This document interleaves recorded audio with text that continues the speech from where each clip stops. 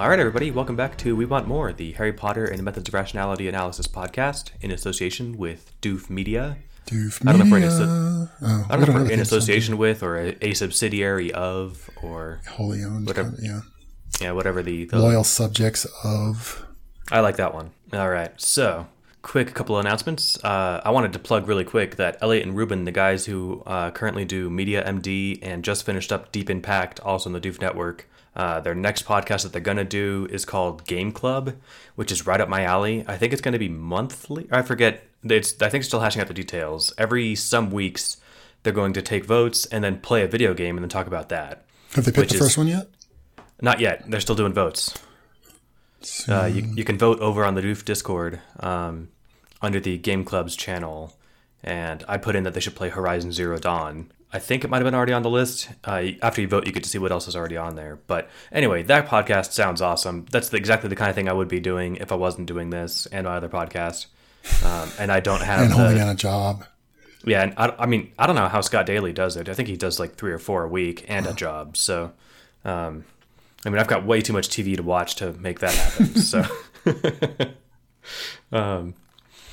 So anyway, yes, do keep your eyes open for Game Club coming out in the next few weeks. It's not on doofmedia.com yet, but it is discussed over on the Discord, which you can access for the low price of $1 a month. So other than that, quick reminder that we have Chron Oblivion on for our next episode. We're going to do, the Book 2 Retro. That's chapters 22 through 37. And then the week after that, we're going to do chapter 47, which is just one chapter, but it's kind of long, and it'll be a nice way to kind of ease us back into doing this. We're also recording this one like 5 days later than usual, That's so true. Trying to get back on schedule here. So anyway, other than that, I'm out of administrative notes, so I'm ready to dive in. We should talk about a book. Yeah, let's talk about this book, specifically chapters 44 through 46. What do you think, Brian? This is the rest of the humanism arc. Humanism. So I still liked it, and I like that we're more like there's more story going on. So still that. I think I didn't like it as much. Maybe that's just because in comparison, it didn't have the awe factor of the first one. It's still a little bit, and I guess we'll get in a little bit. I'm going to get some hate chat about my reaction to the ginormous Patronus scene, but it was still good, I think, and overall, and we're still in the I'm liking this new thrust to the way the story's going. But I think probably like the short version would be good, but not as good as what we just came over. Right on. I'm eager to talk about it. Yeah, I mean, I think I liked I'll latch onto the part that you said about how there's more story going on, because this is, I mean, it's been original the whole time, and then like diverging a bit here and there. But this is all brand new, stuff. This isn't like, hey, remember like when this kind of happened in book 2 or whatever? So this is all homegrown, organic fan fiction, which I can enjoy. Yeah. So. And it's nice, like it's got that feeling in a story where like the story has taken on a life of its own. Like you get the feeling like this was, I mean, it's all planned, but like this is sort of, it's got its own momentum. And this is kind of where the story wanted to go. And then you don't feel so much like there's some sort of like intent around building a plot or whatever. It's just kind of, it has come to life on its own, and it's steering itself. Yeah. And not like and because the characters have been established, and the interactions between the characters have been established, and we're, and the kind of conflicts and the mysteries about what the fuck is going on with Quirrell, and like all this stuff is in place now. And now it's just sort of like, okay, now that we've got all those toys wound up and in the arena, where do they go when they bump into each other? I really like that take on it. And it is nice too that, oh man, I had a thought and I just lost it. It's probably worth saying, because I was saying to Brian before we recorded that I wasn't going to do anything about our current pandemic and isolation and stuff, but I haven't left the house in I think I've went to the store twice in the last month, and I'm kind of losing my mind, so my head isn't totally in anything right now, but I'm doing my best. Oh, see, this is what I've been training for all my life. I excel at this. I already work from home. I don't like going outside and talking to people. I get moonburn. Moonburn. I previously worked from home 3 days a week, and I do, but I like the occasional interaction. Like we usually, for a while we were doing game night and alternate Fridays at Enyash's, and we didn't go last night because, it's just risky. Because it would and explicitly illegal. But That too, yeah. Should we just Colorado's not on admit to lockdown. like how close we all got to just deciding, fuck it, let's do it anyway. Yeah, I mean, we were basically right Sanity there, did but prevail, but one of our members' significant others works in a hospital, and I'm like, okay, yeah, that's probably the deal breaker. yeah. But anyway, yeah, I'm just getting a little starved for doing things, but I'm still capable of having fun. And all right, last bit of meta chatter, then we'll dive into this stuff. I bought Animal Crossing for the Switch, and I've been putting hours into that game the last couple of days, and I love it. Yeah, it's great. I don't know if to try it. I also played the 2016 Doom for free on the whatever PlayStation Now service. So if you sign up for the week free trial, you can play the 2016 Doom, which was great for all of the 15 hours that game lasted. You can play in harder modes and come back to it. And I told you, see, I'd be doing a video game podcast if I wasn't doing this. But I will say that the game was engaging, fast paced, and you had to have skill and a handful of varieties of weapons and environments. So it was a lot of fun. It's still full on really... Twitch. That's my problem. I find foosball is too twitchy for me. So, probably. Yeah, there's a lot of, swinging around and making sure you can, hit the thing fast enough and this and that. But, it gets the job done. All right. Anyway, we are talking about Humanism Part 2. So we haven't even gotten into the plot. So somebody was talking about, actually, what I was just thinking as we were talking about, a lot of stuff happens in the story. This is another one of those times where, there's actually if you think on it, not a lot of plot actually happens in these 3 chapters, but there's lots to talk about. And then it occurred to me I could sum up, everything that happens. So what happens is Harry wakes up from he wakes up from being the Dementor. We got left on that. Being the Dementor by getting smacked by the Dementor. We got that cliffhanger. Being demented. Yeah, being demented. His dementation, as you say. So he's waking up and we got left with that cliffhanger where he just says, "You're annoying and you should die." So he wakes up. He's all jacked up and depressed and evil. And then Hermione gets him better. Then everybody kind of goes away. And then he says, "Oh, I think I want to take on the Dementor myself." And then he kills the Dementor. And what am I forgetting at the last part? And then he just kind of talks to Quirrell about it. That's everything that's the entirety of these 3 chapters. There's so much to talk about. But as far as plot, that's and those are all super significant, but that wasn't a lot of plot to explain. All right. So I'm not the English major. So plot is the stuff that happens. Yeah. Just the things. Okay. Sure. Yeah. Okay. I can totally relate to that then. I really think, if you like being able to drag out something that you could summarize in 2 sentences, but absolutely is not done justice in 2 sentences. If anyone's not listening to We've Got Worm or We've Got Ward, Ward's wrapping up, it seems like, so it's a good time to jump on that. But We've Got Worm did the same thing, but they would do several chapters more at a time, so there was a bit more plot stuff to cover. But it's amazing because the last 6 chapters or so they've been fighting this world-ending monster, and if you're going to be tongue-in-cheek, that summarizes what's going on plot-wise. But holy shit, there's so much more going on there, and it's great. Yeah, and they're kind of separate scales. A lot can happen and there's not a lot to talk about, or a little can happen and there's a lot to talk about. Because I think we had other parts like this where a lot goes on. It's not even that it's necessarily bad. It's just is there meat there to talk about? Because it's not always necessarily about a thing happened. Because these were big things, and these were big moments, but and a lot to talk about, but not. As far as you could rattle it off in 30 seconds like I did.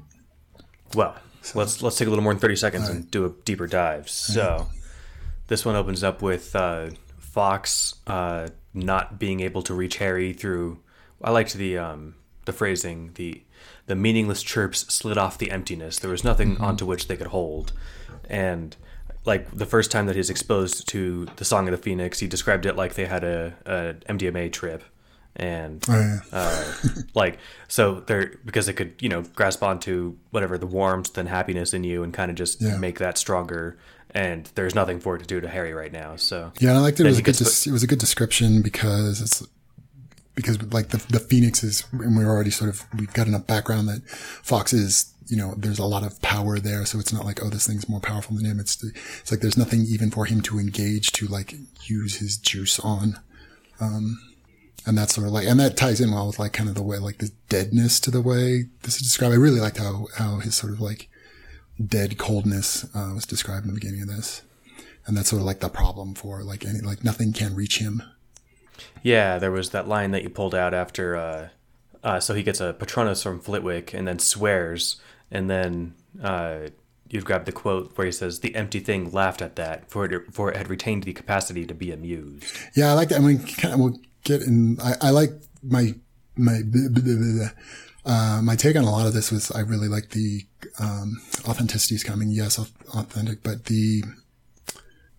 just the believability of the descriptions of this like cold, depressed, like dejected and like underlying evil kind of state that he's in. It like really felt like it can't, I don't want to, this sounds wrong, but just that like this felt very experienced, and people hate when I'm getting in the head of the author. This felt like his like really like he's describing an experience that he himself has. And so it's one of those like showing, not telling, where this feels like more personal and not kind of like an invention.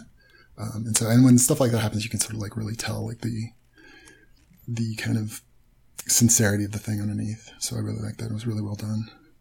That's interesting. Yeah, I like that. I don't know if there's anything authorial coming in there, to like Harry's demented state, or if he's just imagining what it would be like to be incapable of happiness, and he's able to imagine that successfully. Yeah, I guess, I mean, and I had like thought, I'm like, I don't know, just to make sure it doesn't sound like I'm being accusatory. Like I've been successfully treated for clinical depression for a long time. Yeah, quote, successfully. But so for me, like reading this, like the darkness to this, I'm like, this is somebody who knows this. And that was like my guess, knowing nothing is like, this is somebody who's also like actually like had to deal with it. Because there's sort of like, I'm sad and depressed. And then there's this like, this is the monster I live with. And it really felt like, this is somebody that knows that. Nice. I know that he knows people who have it. Yeah. Maybe he's just empathetic that way. I don't know. For me, maybe it just seems like 1 out of every 2 people I know, but also having diagnosed clinical depression, when I'm in the more grips of it, I don't retain the capacity to be amused. So. Oh, really? It's this like, well, and that's what I liked about it, is because it's this very like superficial evil kind of amused, like not like a joyless kind of amused. And it's sort of like in sort of the way I will kind of be dismissive of my own sense of humor is that there's like a defensiveness and a kind of lack of humanity to an element of it. I hear what you're saying. For me, it's more just like a distance from everything. Yeah. And it's like, I recognize that. That's cool. Yeah. I know it's another mind state. I can appreciate that. In the way that humor can be used to hold everything apart. Like nothing, everything's just sort of funny, but nothing really matters. I hear you. And and that was like one thing, in a few different things like this. Oh, and I had my notes here. It reminded me, it's kind of like in a different way, but the end to Stranger in a Strange Land is like almost like the punchline, if you will, to it is Valentine Michael Smith is the main character. And he was a human raised on Mars by Martians who are these sort of like mysterious, like spirit animal things that we don't know anything about. But like one of his things, he's sort of like naively non-human, like doesn't understand so many things about being human. And the big one is like the whole book, he doesn't understand humor. And the end of the book is him finally getting it, but it's this weird kind of him getting it where he's like watching like monkeys fighting and monkeys being cruel to one another is the thing that he sees. And so it's this very not funny thing, this sort of like tragically sad thing he's seeing, because it's kind of like they're replaying, like abusing one another kind of thing. Like one monkey abuses another one and that monkey learns to just abuse somebody below him. And so it's this like really sad thing. And that's the thing that makes the guy start cracking up laughing. And people are like, that you've completely misunderstood humor. He's like, no, I get it now. Humor is about things that hurt. And so that's what this reminded me of, is like Harry's in this like completely dark, like evil place because he's just been sort of taken over by the Dementor, but humor's still there because humor gets along just fine with dark and pain. So damn, that's a heavy line too. Humor's about things that hurt. Yeah, I can't remember. Yeah, I should have gone back and like actually read. There was actually, as I recall, a good quote that went with it. But yeah, it was this, and because it was like the disconnectedness or the unintuitiveness of the realization that anything you find funny underneath it somewhere has something that hurts. There's a great TED Talk by an edgy comedian that I like. Edgy in the sense that he makes offensive jokes, but I will see if I can find that and remember his name. Yeah, I'll see if I can find that. I mean, it's you have to see its comedy to appreciate it. But it talked about the same thing. Like, yeah, the butt. I mean, the butt of every joke has a butt to it, and it's usually somebody or a group of people. A lot of good comedy is like self-depreciating, so you're the butt of the joke. You know, like Kyle Kinane. There's a quick one by him. He's like, "You ever? Well, how am I? We're getting too far afield. Anyway, so it basically when Dumbledore gets the message from Flitwick, he says to Harry, "Chocolate, you need chocolate and your friends," and then he grabs him and they teleport back in a flash of Fox teleporting fire, and the whole chapter is like, or the rest of the chapter is from like Hermione's point of view, and I think it does a good job painting the atmosphere of like what it's like to be near Harry right now. Yeah. So like they show up, and then like the first thing Harry says is "go away," and said a voice so empty it wasn't even cold, and then there's like a ... and then everything seemed to freeze. Everyone who had been moving towards Harry halted, all movements broken by the shock of those two dead words. Yeah. Then, I really like, there's like very much, I'm just stepping on you quoting it, but like the vibe I got was very Exorcist, like Harry is, and Hermione says that in a little bit, like, oh, he is not himself, but right. Yeah, it was really powerful. Yeah, and the way, especially because the words he used, he wasn't like being super, inflammatory or like melodramatic in the words he used. They were things like "go away," which sort of like added to the sense of it, just kind of the deadness of the whole thing. Yeah. And it's interesting because, like, you know, even on my first read, there was never like any concern that Harry was going to spend the rest of the book this way. Like we knew it was going to work out somehow, but it's still like, I don't know, chilling. And I think that was even conveyed on a reread where it's just like, damn. And it's not just chilling inside Harry's head, but it's enough to where like it's, you know, permeating everybody, and they can see that this, you know, that he's not who they know. Yeah. And there's like a sense that it's like he's completely engulfed in it. It's like not so much like, oh, here's Harry in a, you know, dark place and suffering. It was more like Harry's gone now. Harry's not here anymore, Mrs. Twin. Right. But yeah, and so that kind of made it even kind of more like kind of ominous and like just sort of freaky, because like the complete disconnect, like, oh yeah, that's his voice and him talking, and even like words that he might use, but so like there's just no human there anymore. Yeah, I agree. I like that. It goes on to then where Dumbledore says, "Phileas, call Minerva. Tell her she must come at speed," which I also just like because that sounds like wise old wizard. I know, he speak. does a really good job of like capturing that. Yeah, he does, like in dialogue in general in this book has been really good. He captures like either he'll like, cause like Quirrell has no point, like the Quirrell from the original books is completely kind of irrelevant. But he's got like, he really establishes kind of a voice for the way he talks. So either like the new characters that he invents, he gets good dialogue to capture that character that he's trying to make. Or for like, I think he also does a really good job with McGonagall, where like, that's very much how she talks, and Dumbledore, I think too. Like that, tell her she must come at speed. That's totally a line that is the way Dumbledore talked. So yeah. If I'd asked you before you read this chapter, I was like, hey, here's a line. Guess who said it? You probably would have guessed Dumbledore. Exactly. And it's fun because like that's what I like about like without the proper vocabulary to articulate it. That's what I like about strongly written characters, is that you can think, okay, what would this character do in that situation? Yeah. And you would have a good guess. Yeah. Or you can say, hey, here's what happened. Guess who was involved? Yeah. And you're like, oh, I bet it was these two. And you're like, yep, exactly. Yeah. Because like that character has become like three-dimensional. Exactly. Like, say, like they have their own reality now, and you could sort of ask it. Yeah, and everybody in the story has that, or every main character does anyway, and I really like that about it. Yeah. There's also like the nice little, nice is a funny word for it.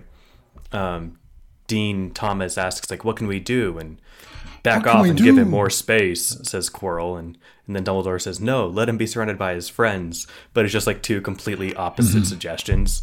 Quirrell's whole thing is like, yeah, give him some space. He's, you know, he wants space, to give it to him, and Dumbledore's like, no, fuck that. He's got friends. Everyone get in here. And everybody say something nice that you like about Harry.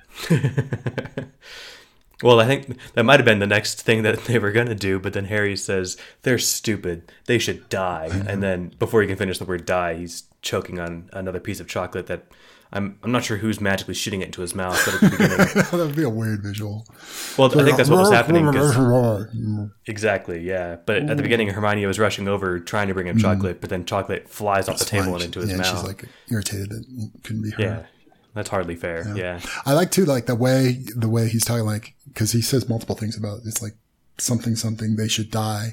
And there's something where like those words are pretty, like they should die is a pretty like hardcore thing to be saying, but there's something almost trivial about the way he's saying it, which like then kind of did the opposite, like the sort of childishness of the way he was saying it made it seem worse for some reason. Maybe just because of the contrast between the way it was said and what it meant, but like there was something just sort of like a threatening childishness to the way he said it that made it like creepier.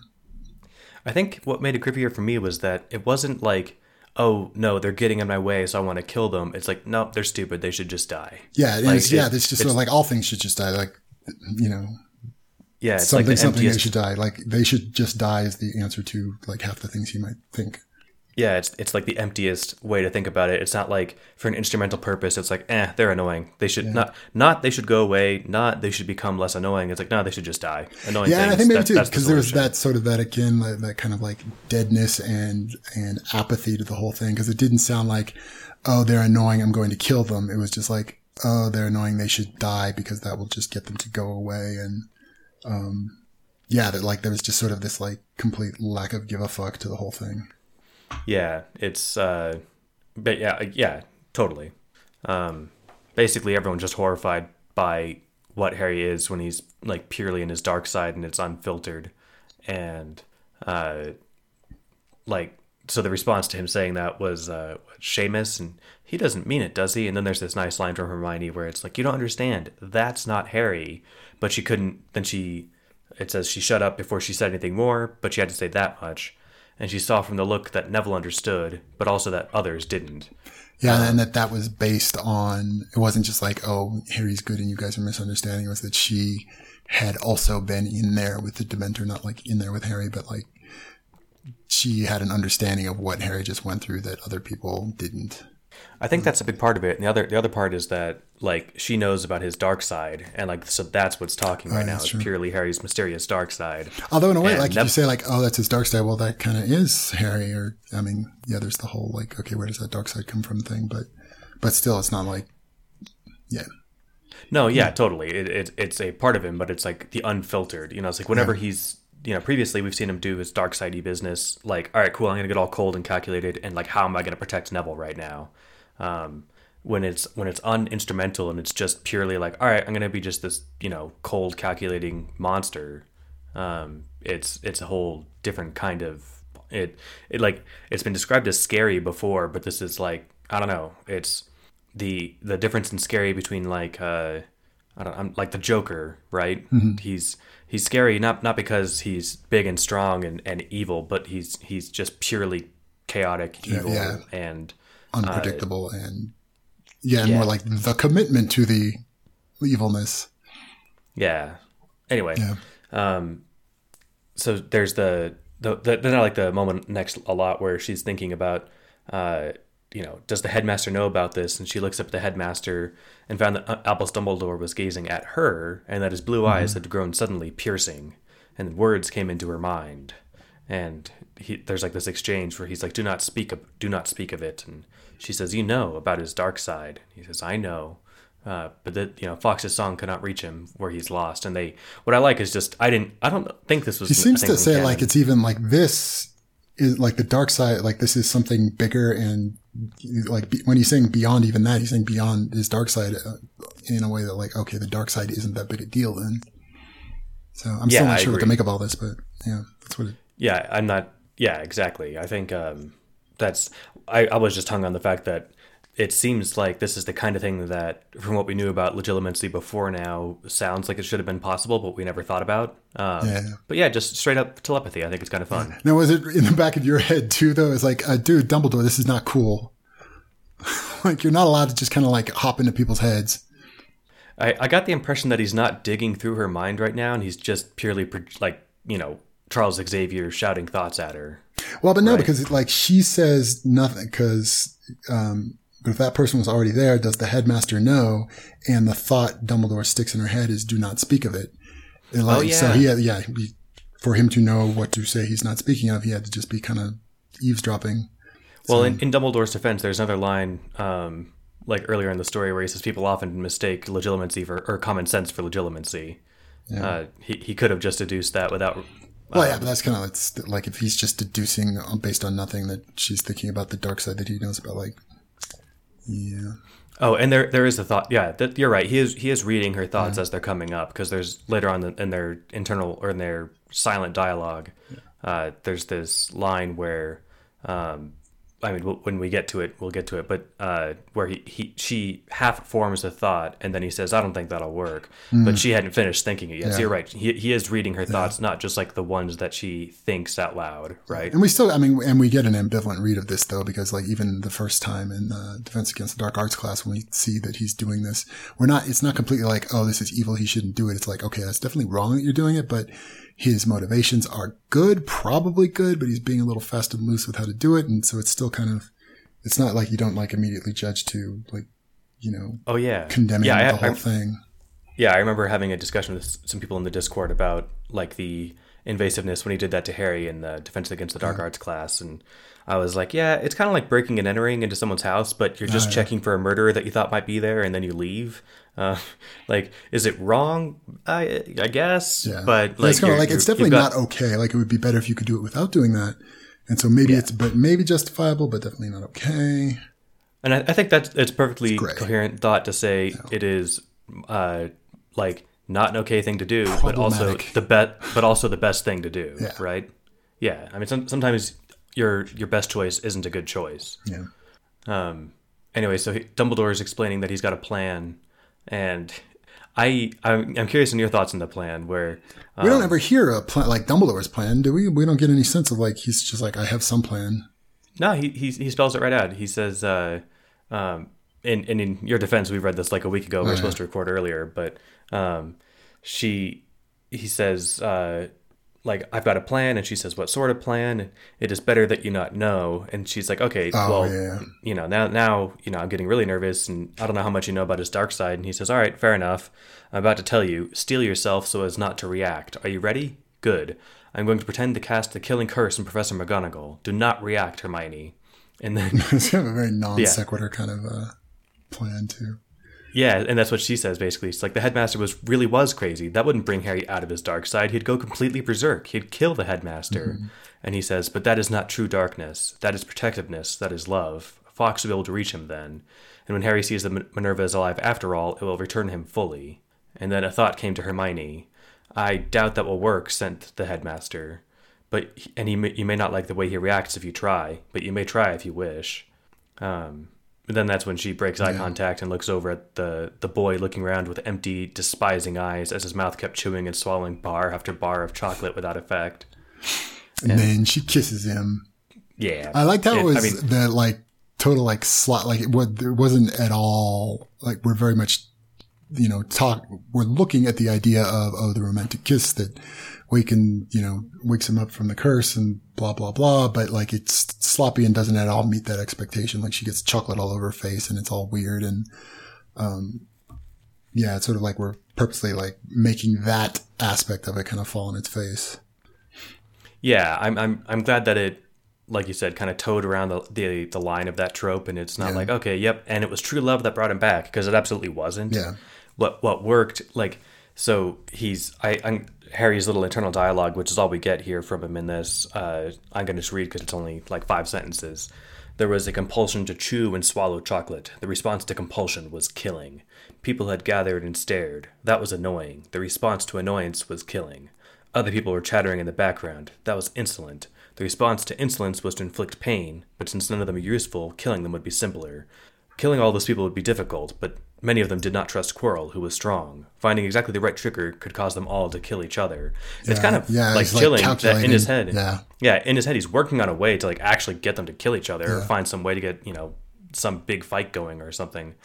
But then it ends with, then a person leaned over his field of vision and did something completely strange, something that belongs to a foreign mode of thought for which there was only a single response stored anywhere.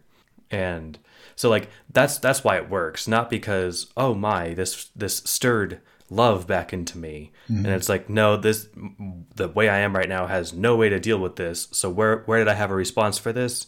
And then it goes and he pushes her away and says, I told you, no kissing, which is like a throwback. Although I thought, at least for me, maybe I'm just like being sucked into the cliche too much, but I thought like, so definitely, and we later get a definite like reinforcement that this is not the build into a romantic thing between Hermione and Harry, but that you are my friend and I care about you and don't want you stuck in this awful place. Like that was a big part of how it got him out of there. And there was also like, okay, I don't know how to interpret this. And also, hey, no kissing. And, I think that's why she did it, but that's not why it worked. Oh, see, I guess I had in my head that it was that way, but definitely not the like, oh, romantic, like true love is going to blah, blah, blah. But like, I am your friend and I'm not going to let you stay in this dark place. Like that is how it worked. Maybe not all of it, but that was a big important part of it. I think that, you know what, now that you put it that way, I think you're onto something. Because otherwise, it doesn't have any zing if all of it was just some like, behavioral psychology trick. It's kind of just. I think that's what Hermione was going for, was like, I'll try and reach him through like an emotional level by, physical expression. And Harry, at least in the brief glimpse we get into his thoughts, it's not like, and then suddenly emotions stirred. It was just like, yep, I only have one thought of this, and it comes from a foreign mode of thought. And so like that, his like, no kissing thought came out as like a kind of cached response that he had to reach back into his normal self to find or something, right?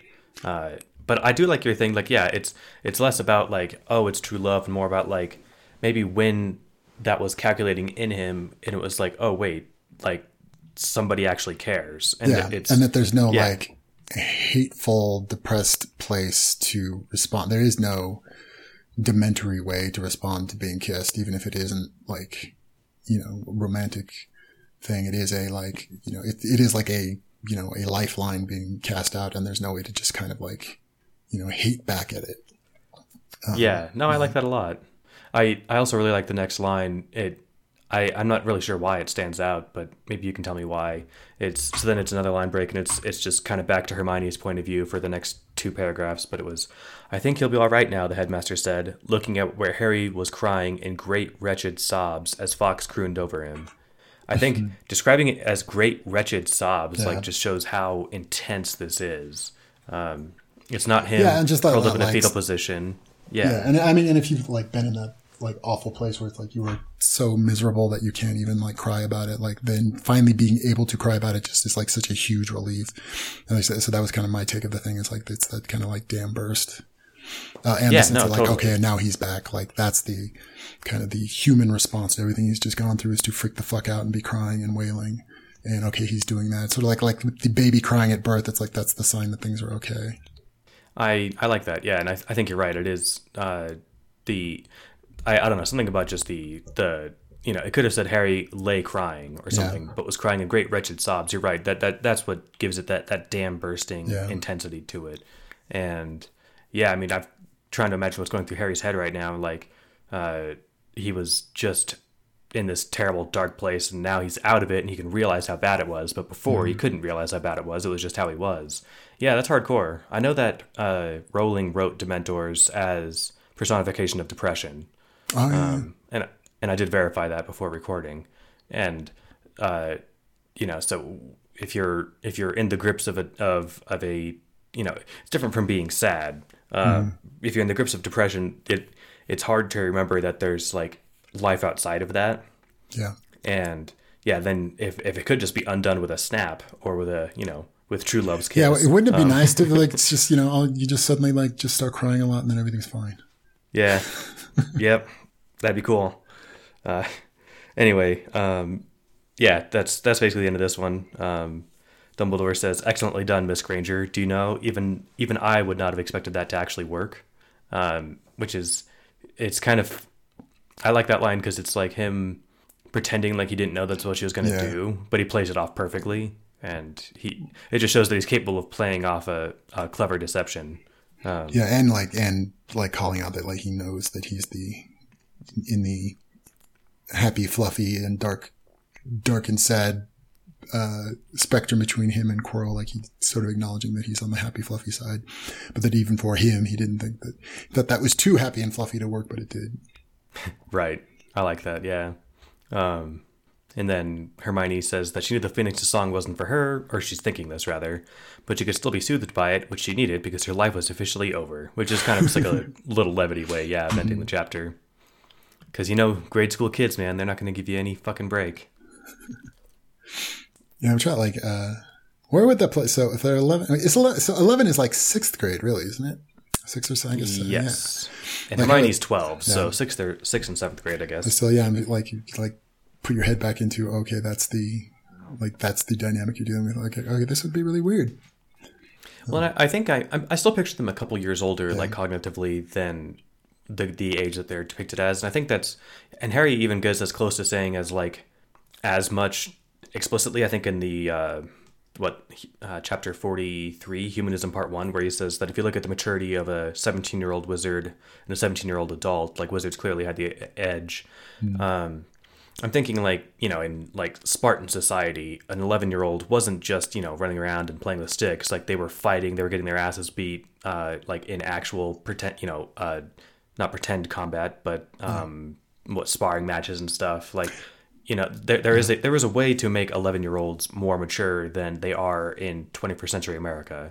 Yeah, although I think this is, and I think I've said this before, for me, in reality, the way all the kids in the story, because I was also thinking Draco's not supposed to be, and especially he's not like some uber genius the way Harry and Hermione are, but he's still way precocious for the age that he's theoretically supposed to be. I think all the kids in this story are very unrealistically, have an unrealistic level of knowledge and wisdom and maturity, which is fine. That seems to fit very neatly into my suspension of disbelief. It's okay, that's totally fine. It doesn't bother me at all. I think probably I read their characters as being late teens most of the time. But then you just sort of bolt on top of that. Oh yeah, but there's all of the interpersonal authority dynamics of, okay, no, you really are a little kid, but they're more they're late teens, college. I think I'd more picture them college freshmen, especially with that think that they know how the whole world works. Yeah.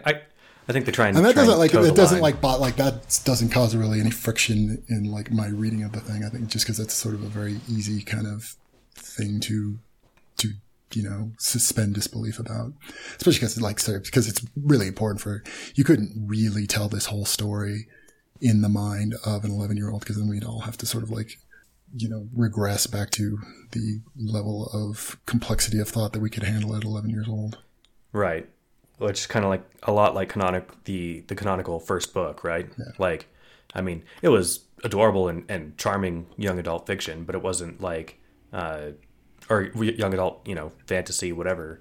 But it couldn't tell this story in the style of the writing of the first Harry Potter book, right? Yeah, and it's internally consistent. I think that's part of it. It's not contradicting itself.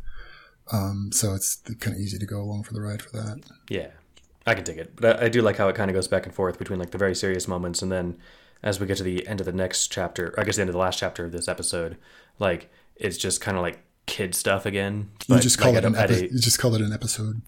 Or you're talking about this episode of our podcast. Yeah. Well, because I was just thinking actually because the way these two chapters, the drop off from the last chapter and the lead into this one also felt very television-ish, which it actually works really well, and it's probably a factor of this being serialized as it was written. But this was another one of those good transitions between chapters. I do think that is one of the things about serialized fiction. I know the only thing that I'm aware of, I'm sure there's more. Well, I would bet there's more, but I can't think of any. Andy Weir's The Martian was originally written as a serialized web fiction. And that's why there's so many cliffhangers and why it feels kind of episodic. And then it transitions to book and then to screen really well. But it was written very much okay, here's a chapter. Okay, here's a chapter. And then I got to make it so they'll come back for the next one. So here's some kind of, edge for them to perch on while I get the next one written. Yeah, I wonder if because what that's making me think, I've had as an established thought in my head for a long time that I hate Charles Dickens. I know that's just a fact. But I believe a major reason I hate Charles Dickens, like he wrote in lots of tiny little chapters because he also wrote in serialized form, because he just like published in a magazine, I think once a month or something. But it, like, at least for me, it like very much intrudes in the story as this is how Charles Dickens was paying his rent. And it like sort of like, I feel like almost like insulted and used in reading the story. I'm like, oh, this isn't a story for the sake of the story. This is a story for the sake of paying your rent. So fuck you. But now what I'm wondering is if it's maybe not so much like the episodicness of it, because that does like, because then you can clearly like it's affecting the way that these chapters are transitioning. But I think maybe just because it's not there for the sake of making a buck, that then it's okay. Like that's just sort of like, okay, that's the reality of how this thing is like coming to life. I haven't read The Martian, so I don't know. Maybe like if it did seem like that would bother me, but I don't know.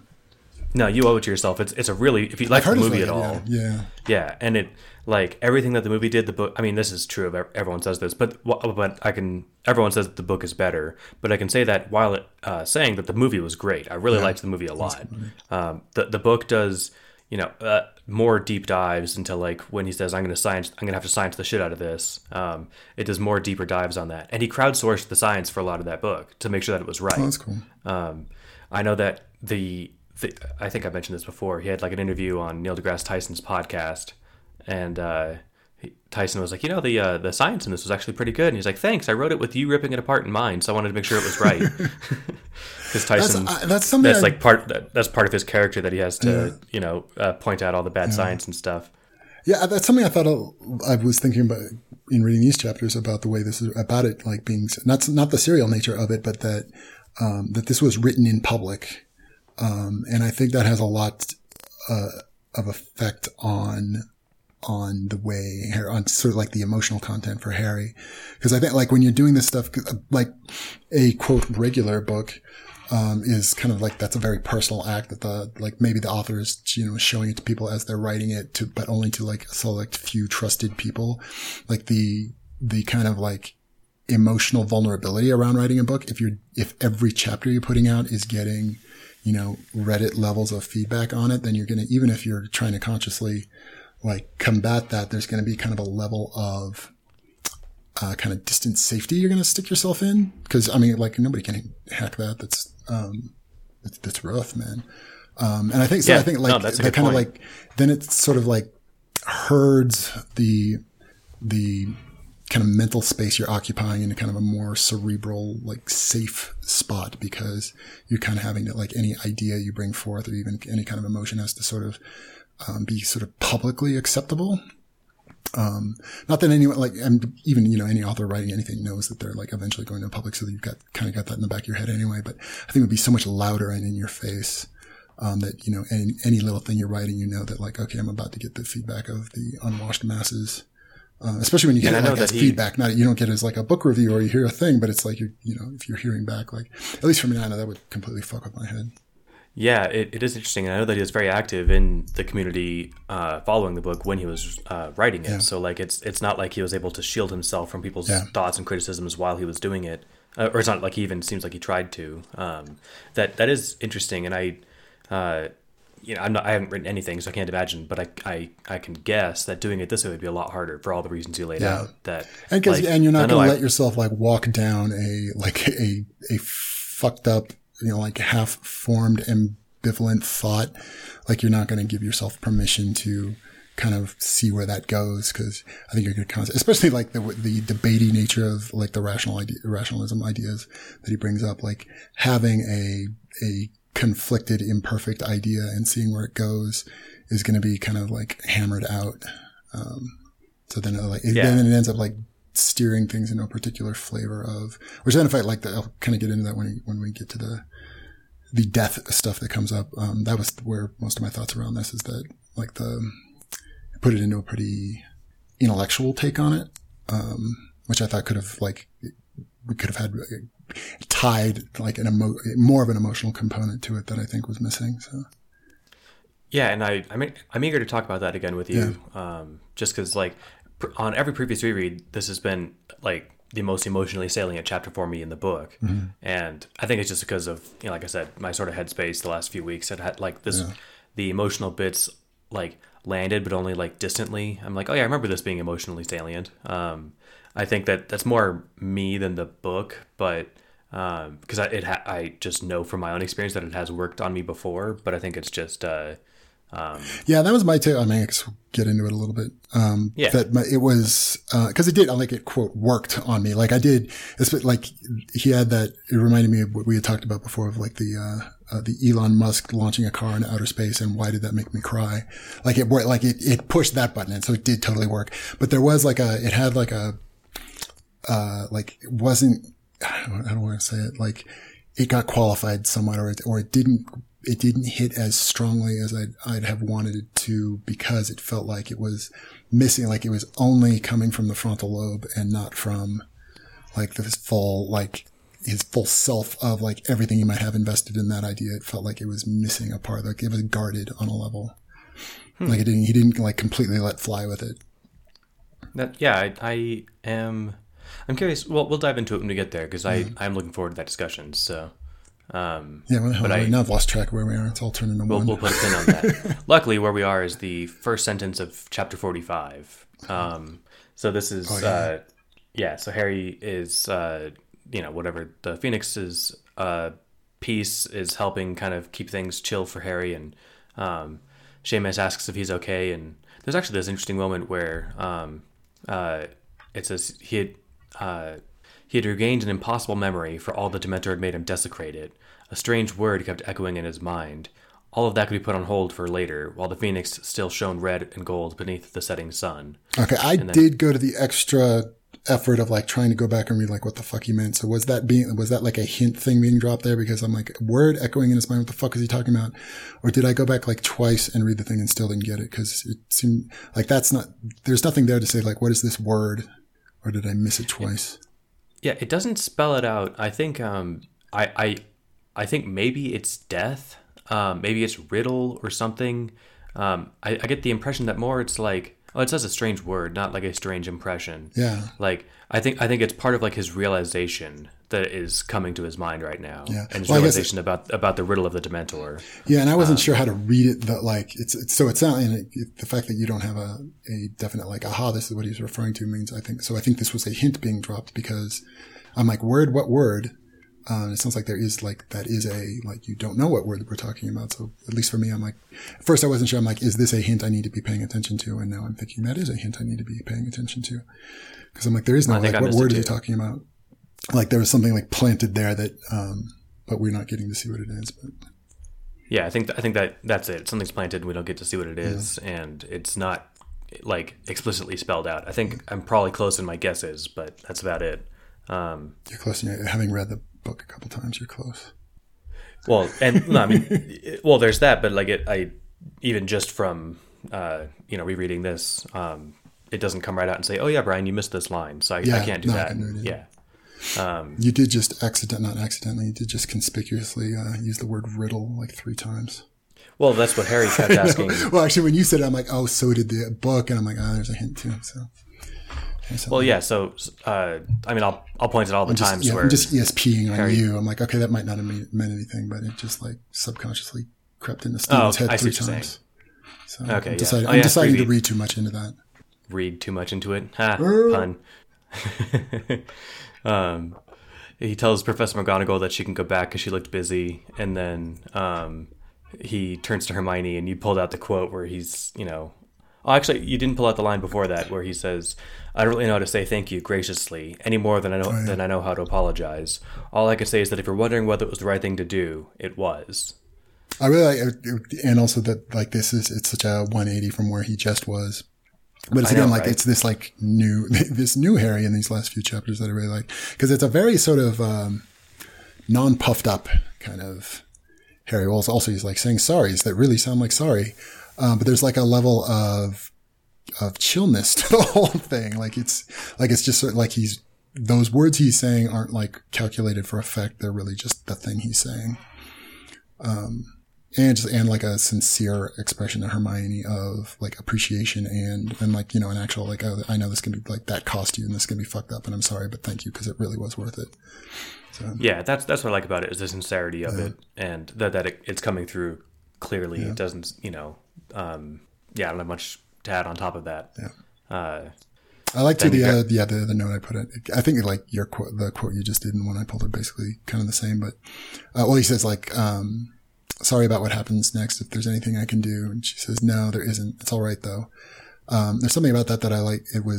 It sort of emphasized the friend aspect of their friendship that like it confirmed for us, like, no, there's not a romantic thing going on here while at the same time kind of, underlining like the strength of that friendship. Like there is love, non-romantic love there that's really strong.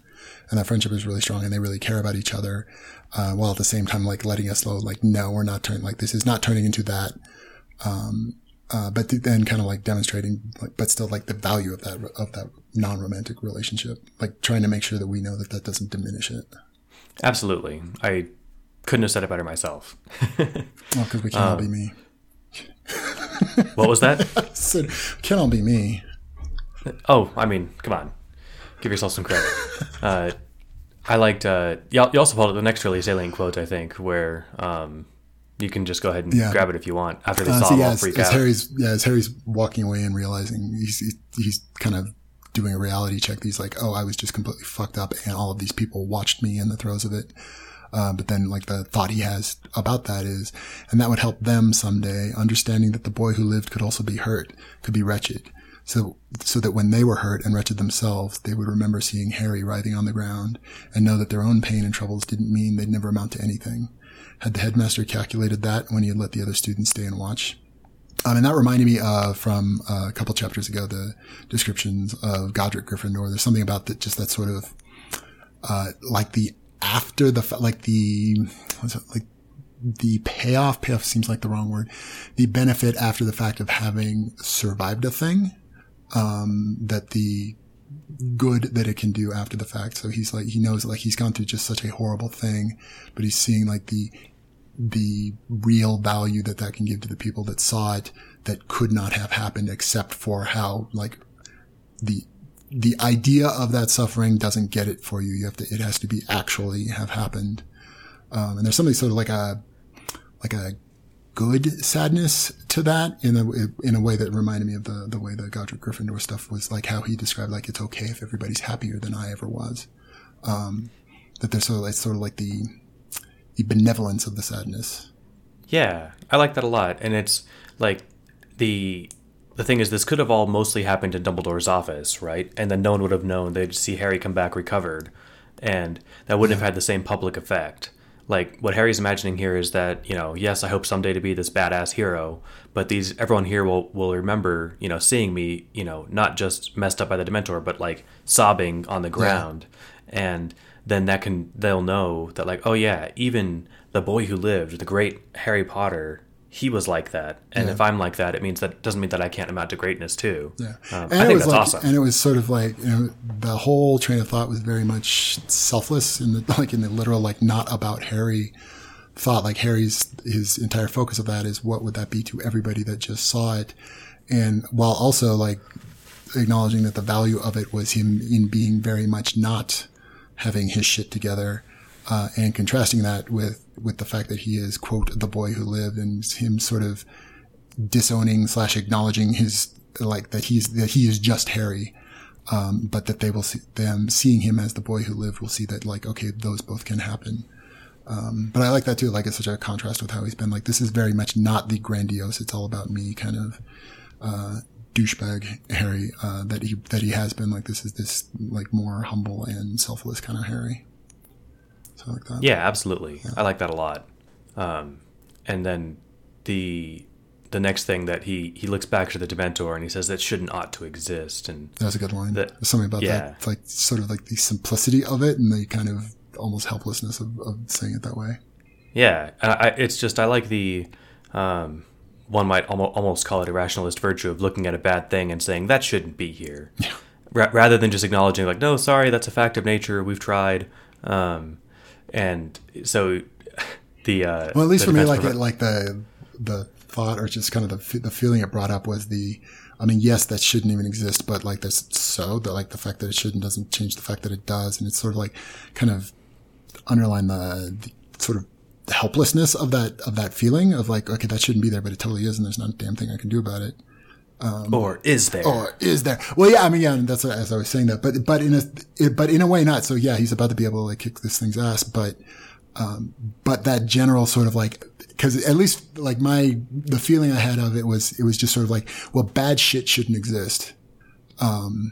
Like he was saying it like about all the things.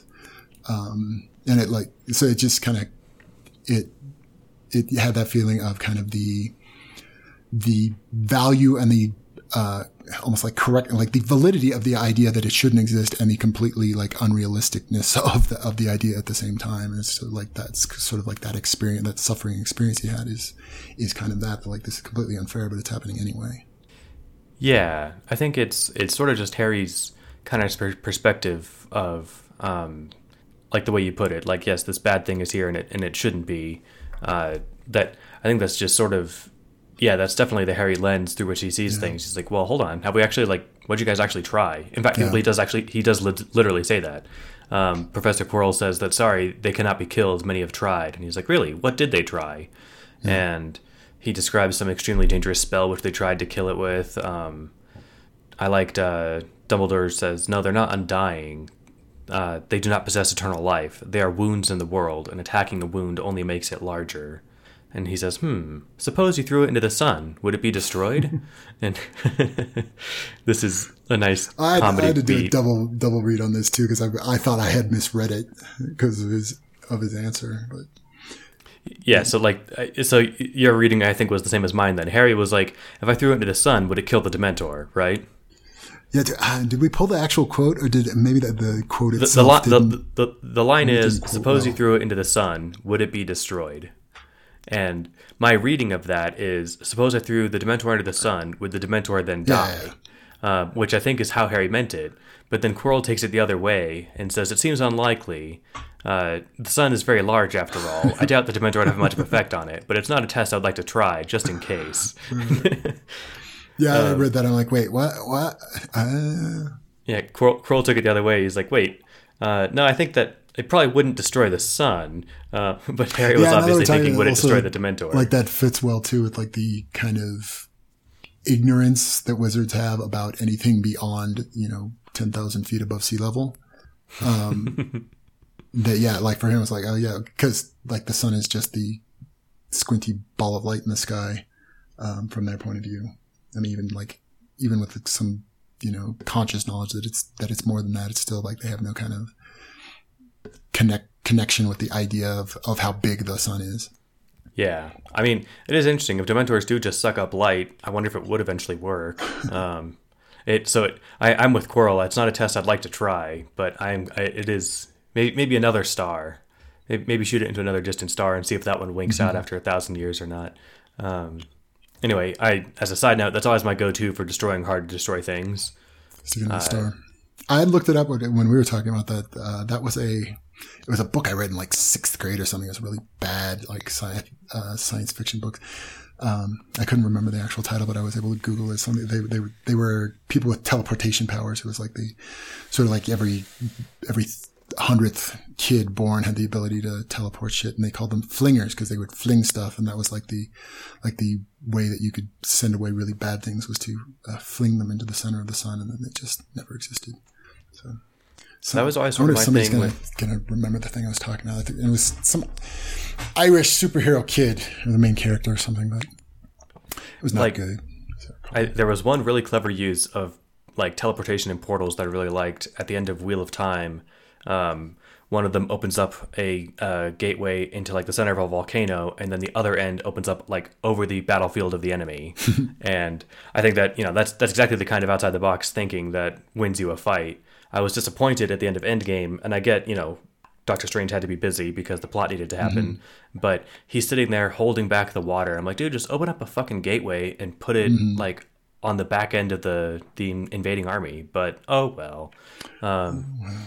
So that's the problem. Though. You start chasing down those like internal consistency things, and like no, that's like then you're spending the rest of the story just trying to patch up all the holes. Oh yeah, well, At some point you just got to go like, okay, fuck it, across this point you just don't cross.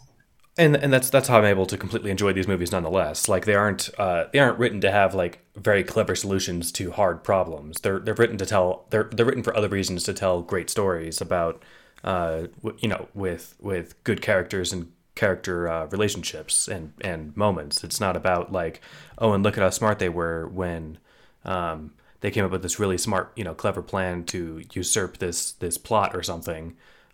Wait a minute, Hawkeye's just some asshole with a bow and arrow. And they completely like lampshade that moment when Hawkeye calls it out in Ultron, right? He says, none of this makes any sense.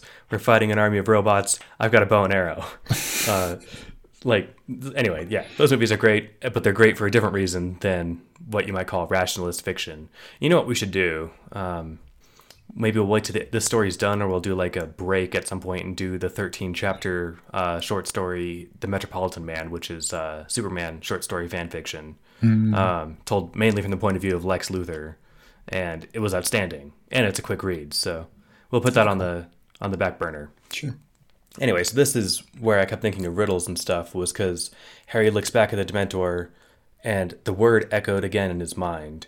All right, Harry thought to himself, if the Dementor is a riddle, what is the answer? And just like that, it was obvious. That's why I think it might have been like the word in his head might have been riddle or... Yeah, no, actually, when you were saying it, that reminded me of like, oh yeah, he did call it a riddle. And I'm like, oh, wait a minute, a riddle? I don't know what to make of that, but the word seems conspicuous. Well, I guess really quick before that, there was just Quirrell was like, all right, cool. Well, now that that's wrapped up, I think Miss Ransom was next. And, next. I liked where, and there was the quote is, that started a bit of an argument in which Professor Quirrell was right and everyone else was wrong. And he says, yes, understanding all the emotions aside, now we know about the mishaps that can occur with wands. So another mishap is, the odds are infinitesimal. So let's not worry about any of that. Yeah, and that made it stick out for what I underlined that part when he mentioned the wand. And I did, I got that there was that moment before where they were concerned that the wand was near the edge of the Dementor's cage and that the Dementor might be able to get to the wand. But my read of it as that was happening, I didn't attach any significance to the wand as being the reason. And I think my impression of it as I was reading was more that there was some plot happening prior to all of this that Dementor showed up, out specifically for Harry and maybe given some, there's nothing backing this up specifically, but my vibe of the thing was that Dementor was juiced extra, and set to go off at Harry. And I didn't like it. My read of it, I didn't attach a lot of significance to the wand getting near the cage as something other than ooh, look at the bad thing that almost happened. But I guess after that, it's oh, it is supposed to be that it was the wand. That didn't really play out though. I mean, even as we're going through that, there wasn't an explanation of, well, why would that matter? I mean, you can imagine that wouldn't be good, but I didn't, at least for me, didn't get any sense of well, why did the fact that the wand almost got to the Dementor cause all of that to happen? So. You are starting to think paranoid enough. It's great. It's not spelled out why that works. Maybe there's more of a connection with wands and wizards in this version than there is in the other one. But certainly it's not spelled out. And that's the explanation that they run with. Yeah, but and I guess I wanted okay, if that's what was going on here, then I guess I would have wanted to have that explained to me more. I'm an idiot that doesn't pay attention. Well, I mean, it's what, and what, at least, cause what is their thinking then? If that is the theory and that's what it was, what's this, what are they specifically thinking that meant or that how that worked? Is it that there's some kind of attachment between Harry and his wand and that the Dementor used that? And that's all seems plausible, but I guess I would have there seems a lot of plausible explanations about if that is the reason, then why it would be. And I guess I never, even if we don't know specifically, I never heard what were all of the characters thinking was the reason that mattered. So it just seemed it was glossed over. If you feel, confused and the answer isn't fully resolved, that may be on purpose, that may not be. At the very least, this is the answer that they seem contented with in the story. But I think you're reading it right. Okay, cool. That's what they think. What do I think about this? Do I find that solved this problem. I guess I want to know, like, adequately. why do they think it? Like, you can think that, but then, like, why do they think that? And I guess that was what I was more curious about. Because it seemed like it was said as a way that, like, oh, that's just a thing everybody, like, that's just the evident thing that everybody would think. I'm like, well, That's why? a good question, too. So, yeah. Something tells me we're going to find out. Maybe not. Who knows? You know. I read probably the do. book. Oh yeah, I keep forgetting that.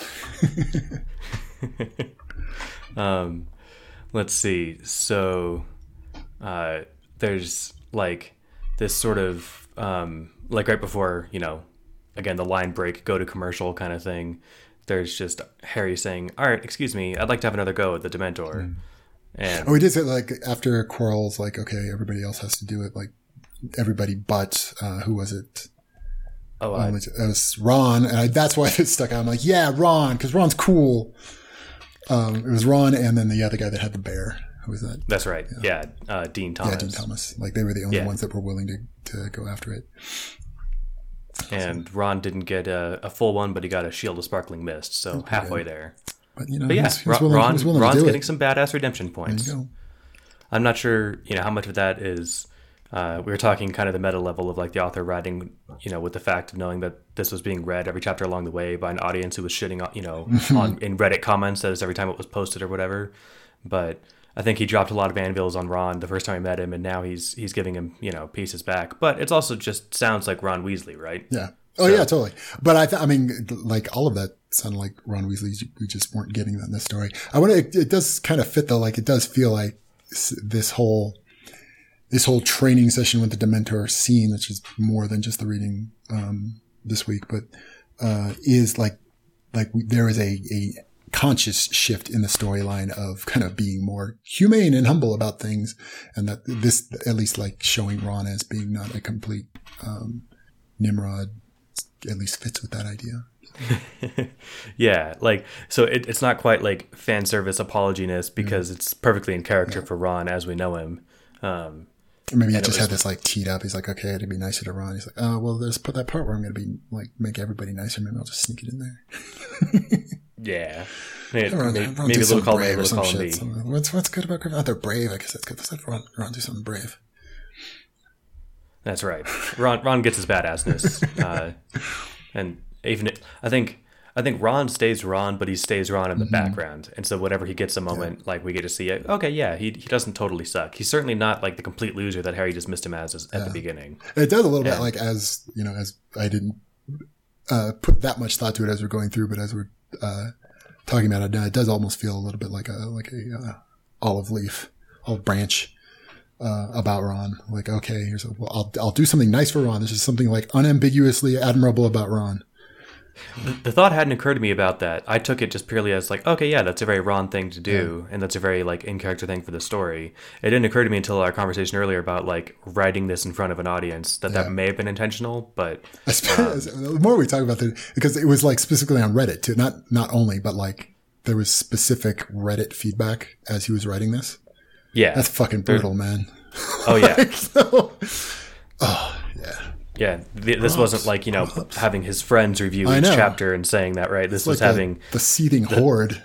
Yeah, this is taking it to what's that bar in Tatooine? Mos Eisley? No. Exactly. Yeah, the seedy cesspool of all that is wicked and villainous. My friend doesn't like you. Yeah, so that's where he took every chapter, to that wicked cesspool called Reddit. Anyway, so Harry's request was met with a certain amount of opposition of the "you're completely insane" variety, and I don't know how much this is where it gets into that whole long bit. So I mean, I'm gonna, without being stopped, I'm gonna just read the whole thing. So I'll let you kind of drive, and then I'll just jump in whenever I feel like I can't hold myself back. So go for it. Well, we'll take turns. Don't let me ramble on too much, but. I'm not like in the text. No, you're good. So Harry points out that, he's like, hey, I'm pretty sure I know what I was doing wrong before. There's a kind of person who has to use a different sort of warm and happy thought. Just let me try it, okay? And then Harry plays his trump card of saying, I'm happy to do this with the headmaster leaving his Patronus up. And now I guess you might not remember because you've read it too many times, but like my but if you can remember, like your first read of that, when he said like another kind of happy thought, I immediately, like I did go to the right place, which was like, I was going to his outer spacey thought, like that place in his head. I'm like, oh, that's what he's talking about. Which I thought was quite good. It like speaks well to like how powerfully that was communicated the first time. You know, I think if I was reading this slowly the first time, I would have probably been able to put that together. While I don't recall my first impression, I can confidently guess that I was just speed reading through all of this because I really wanted to know, like, all right, what's happening? What's going to happen next? So I was just going as fast as possible. And so, like, I read that line, didn't think for 1 second before reading the next line, and just kept running through it. Yeah, I'm gonna guess that's how I did it. Yeah, I didn't put a lot of thought to it at the time, but I remember like that was the running. I'm like, oh, he's going to do that thing. That's what he's going to think of. And that just made me think like, oh, that was like well done. Like did a good job the first couple. Actually, it's 2 times because it was his first time with Quirrell in the Defense Against the Dark Arts class, and then the Silent Night one. But like it did a good job of like planning that, and, like sticking a flag in our brains about the importance of that. Yeah, and it did a good job alluding to the fact that that's like most of the recipe that you need to make this work. Yeah. Maybe you could do it without loving space. That wasn't really exactly what he used to do it, but the fact that it almost warded off the Dementor before, like it's the promise of the potential of humanity. Yeah, is I think what it takes, and whether you're envisioning that through, like Hermione's parents are dentists, that's medical adjacent. Maybe she would think more of like eradicating diseases or something like that, right? I think that's the same. Gingivitis. Right. So right, yeah, so she sees the clean smile and she's like, that's how you kill Dementors, with perfect teeth. It just, all right, side thought, I remembered that in the first book she had like buck teeth that they end up like reducing at some point because Malfoy casts like this beaver charm on her that makes her teeth all big, and then she lets Madame Humphrey reduce them to a smaller size. It would be really funny if her Patronus was a beaver, not an otter. Yes. Wasn't that, no, I'm blanking on the actress's name, but didn't like, that was just sort of like she grew into her mouth, like as she got older, because she was a little buck-toothy just at the age of 12 when she started. I don't remember what they looked like through the years. Maybe they just played that out I remember that was an explicit thing in the book. Because that was in the text. Yeah, but I like, maybe I just like grafted that onto my memory of the book. But at least like in my recollection is like young, what is her name? Emma Watson. That young Emma Watson like had big teeth and then grew into them and looks totally normal now. It occurs to me now that could be completely fictitious and that my brain grafted that on there from the book. Who knows? Well, you can just put Emma Watson child photos into Google search history and resolve this later. And get on an FBI watch list. Exactly. Alternately, you can just look at the cover of the movies. That might help. All right. So Harry's okay with the headmaster leaving his Patronus up because he says, "I'll be in the presence of Dementor just the same." Mm-hmm. And he says, then he's thinking to himself, if the Dementor could not reach you through your Patronus on some level, Albus Dumbledore, you would not see a naked man painful to look upon. And he didn't say this out loud for obvious reasons. I guess, is it clear to you what those obvious reasons are? I guess a little bit. And that may just be like, yeah, I think it was a little bit, but I'm not sure to what extent it was that y'all have primed me to go like, okay, this is specifically about death. But what definitely stood out was that the idea that like, okay, what everybody sees a different thing, and the fact that he's seeing like, naked old man is a reflection of Dumbledore's head and not a reflection of what the thing really is. So that much of it stuck out. Yeah, I think that's definitely a big part of it. My reading of it was more like an important part of the Patronus 1.0 working is like the belief that it works. Yeah. And so if you had said, yeah, Dumbledore, your Patronus like only partly keeps it away, I think that knowledge might be damaging to like the effectiveness of the Patronus charm as almost everyone uses it. Mm-hmm. Yeah. So then he says, I'm wondering about that now that we're overthinking it. Like, what is the connection? Like, if it is death and not like, if it's fear, then that makes sense that the headspace of the person watching it matters. If it's just death, like death is like an absolute unrelated to your thought about it. Whereas fear, like you participate in fear, death will happen regardless of your participation. I wonder that, like, I don't know, like maybe there's no significance to draw from that, but I would the Dementor representing some sort of like abstract thought or emotion, seems to like tie in better with it mattering to the person. But like if the Dementor is just death, like death is the same for everybody. I like that you brought up the distinction, because like death is an objective thing and fear is the subjective experience of it. I think what makes it different person to person is their level of vulnerability to their fear of death. Yeah. And so, where Rowling wrote Dementors to be depression, I think Yudkowsky is writing them to be death. Yeah. And the reason that it ties so closely with fear is because people, they have a fear reaction to death. Yeah. So they see it, their mind flinches away and tries to substitute it for something else. And so when Harry looks under the cloak, it kept saying this over and over, like he saw an open question, he couldn't quite make it out. Look at it. I thought that was cool. Like he couldn't, it was just nothing when he was looking at it. Not that it was like, oh, he was seeing nothingness or something, but that it was like he couldn't turn it into a fake thing. Yeah. So it just kept not resolving. Exactly. So I think that's what's going on there, is that like the fact that Albus is personifying it at all means that his Patronus is only partly working. I wonder if, and so that like it makes sense as like, okay, a misunderstanding of death people would interpret it as fear, or like, oh, like you think its essential nature is fear, but it's only because you're misunderstanding that the essential nature is death. I wonder if like Rowling were writing this scene and her understanding of it is that its essential nature is depression. I wonder what if, and then she were trying to like extrapolate, then how would people misunderstand it? I wonder what. Because I don't think it would have been fear, and I wonder what it would have been. I mean, not that it like doesn't matter for the story or anything. It's just like a thought I'm having about it. Like because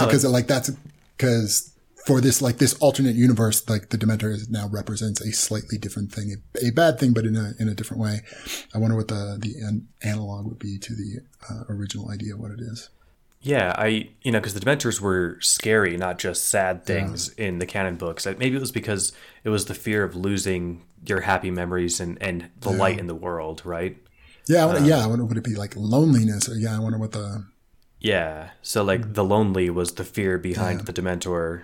Although that's like, because death is like saying that Dementors are death is much less abstract. Like Dementors are fear is like a squishy abstract concept, but saying Dementors are depression is also a squishy abstract concept. So maybe it doesn't extrapolate because. Yeah. So when Harry phrases it to himself about like, all right, well, if it was a riddle, he asks the headmaster, if the Ravenclaw door asked you if this was a riddle, asked you this riddle, what lies at the center of a Dementor? What would you say? And he just says, fear. And he says, yeah, that's a simple enough mistake. The Dementor approached, the fear came over you. The fear hurt, and that you felt the fear weakening you. You wanted the fear to go away. So it was natural to think that fear was the problem. And so they concluded that the Dementor was a creature of pure fear, and there's nothing to fear but the fear itself, and the Dementor couldn't hurt you if you weren't afraid. And then he's like, but... And then he's kind of like trying to parse it, and he's thinking it doesn't really quite fit. Though it was clear enough how people would be reluctant to look past the first answer, because people understand fear. They know what they're supposed to do about fear. And so... Well, especially if it is so rare to have anything but the most like partial success against a Dementor. And like nobody defeats a Dementor. All you do is like sort of successfully defend yourself long enough to get the fuck out of there. Like there isn't going to be a lot of being able to pick apart what's the nature of how you were able to defend yourself. Yeah, exactly. Then there's the moment where I'm only laughing because the line before the thing I was going to say is, so when faced with the Dementor, it wouldn't exactly be comforting to ask, what if the fear is just a side effect rather than the main problem? Because the fear itself is already like a tremendously intense thing to deal with. So then they had come close to the Dementor's cage, guarded by 4 Patronuses, and there were sharp intakes of breath from the 3 R's and Professor Quirrell. and everyone turned to look at the Dementor, seeming to listen. And then Professor Quirrell raised his head and spat hard towards his face hard and spat towards the Dementor, which is nice. Given what we learned happened in that moment, that's kind of badass. Yeah. He could have, given it the finger or something, but spitting at it is pretty intense too. Yeah, I feel I was like a little perfectly disconnected. I had to kind of double back and read a sentence or skip back a couple sentences to be like, oh, okay, the Dementor's talking to them. Agreed. Yeah, I did the same thing. It's odd because we don't know what the hell just happened, but luckily it's not like we have to wait 2 chapters or something. It's just a couple of sentences. But it's funny. The only reason I laughed is because that's kind of badass. Like Quirrell can't cast a Patronus, so he's more or less defenseless against these things, and it just threatened that's what we didn't get. Like the thing just threatened his life. And it's not like it's not some idle threat by something. It's like, I know who you are and I'm going to come get you, fucker. Yeah, it was. So what comes out next is that it turns out that it threatened Professor Quirrell, and Harry for some reason can't hear it, but everyone else could. And Quirrell says, "It said to me that it knew me, that it would hunt me down someday wherever I tried to hide." And Dumbledore says, "Well, there's always refuge for you at Hogwarts if it becomes necessary." Yeah, and I didn't get the impression that Hardcore was like, yeah, whatever. Yeah. I'm good. Fuck this guy. I just think it's interesting because, even while mostly defenseless against this unstoppable monster, Quirrell just spits in its face rather than, I think as most people would do, be really freaked out and run away. Yeah. So anyway, Harry just says, I wouldn't worry too much about that, Professor Quirrell. And now everyone is giving Harry very strange looks. And so... this is the next one that I liked a lot. I think you pulled this quote out too. You know what? I did. Where Harry says, "There are wounds in the world. Just a wild guess, but I'm guessing the one who said that was Godric Gryffindor." And Dumbledore says, "Yeah, how did you know?" And then there's this italicized inner thought where he says, "It's a common misconception that all the best rationalists are sorted into Ravenclaw, leaving none for the other houses. This is not so. Being sorted into Ravenclaw indicates that your strongest virtue is curiosity, wondering and desiring to know the true answer. And this is not the only virtue a rationalist needs. Sometimes you have to work hard on a problem and stick to it for a while. Sometimes you need a clever plan for finding out. And sometimes what you need more than anything else to see an answer is the courage to face it." And I like that it's adding what the, core ingredient in Harry's lens of each house can bring to his goal of how do you solve problems. It's there's more to it, if you're coming at it from a different angle, but Harry thinking from the science, if you replace rationalist with scientist or something, it might land a little easier too, but it's just from Harry's perspective, he's seeing that, okay, yeah, there's virtues in every house and every approach. And I certainly liked it more than it's dismissive, at the beginning. Well, yeah, smart kids in Ravenclaw, evil kids in Slytherin, wannabe heroes in Gryffindor. Does he didn't read through this carefully enough. Is there a part of that where he's and the value of Slytherin to this equation is, or does he just do the 3? Sometimes you need a clever plan for finding out. Okay, I guess I stuck that together with, I saw clever plan as also Ravenclaw. Work hard, stick to it for a while. Yeah. Although, I don't know. I don't know that I would. I think cleverness is supposed to be the Slytherin virtue. Yeah. Work hard, clever, stick to it. Yeah, cunning. But then so work hard, stick to it, and brave. Sure. Wait, so then work hard and stick to it is one of those Ravenclaw and one of those Hufflepuff? This is all falling apart. No, work hard and stick to it is Hufflepuff. It's Hufflepuff. Yeah. Stick to it. Right, then it's just sort of rationalist in general. All right. Yeah. But yeah, I totally see where it's definitely read there's 2 readings of it. If you're reading this as that's the value of the houses, that seems really authorial projection. But if you read it as that's Harry's lens through which to assign value to the 4 approaches, then that sort of makes sense. Yeah, I mean, I don't want to crap on that. Yeah. This paragraph stuck out for me because it was just, as a piece of writing, it was jarring because it was not believable. It was okay, now we're suddenly channeling the words of the author.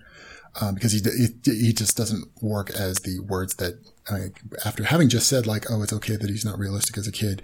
I guess it wasn't even realistic as a character going through all of this stuff. This was to like step way the hell back and pontificate about the nature of reality. That it was too jarring for that, and it kind of like yanked me out of it. Because it was a little like kind of like explaining the theme of this. It was like its own cliff notes at that point. I can acknowledge that. I totally see what you're saying. Like this is a very long thought to have when you're about to, engage in a fight for your life against this unkillable monster. On the other, but I did also pick up on it, like that sort of like that equitable, that's kind of the wrong word, but that part of like acknowledging the value of all of those approaches, that came through too. So I did like that.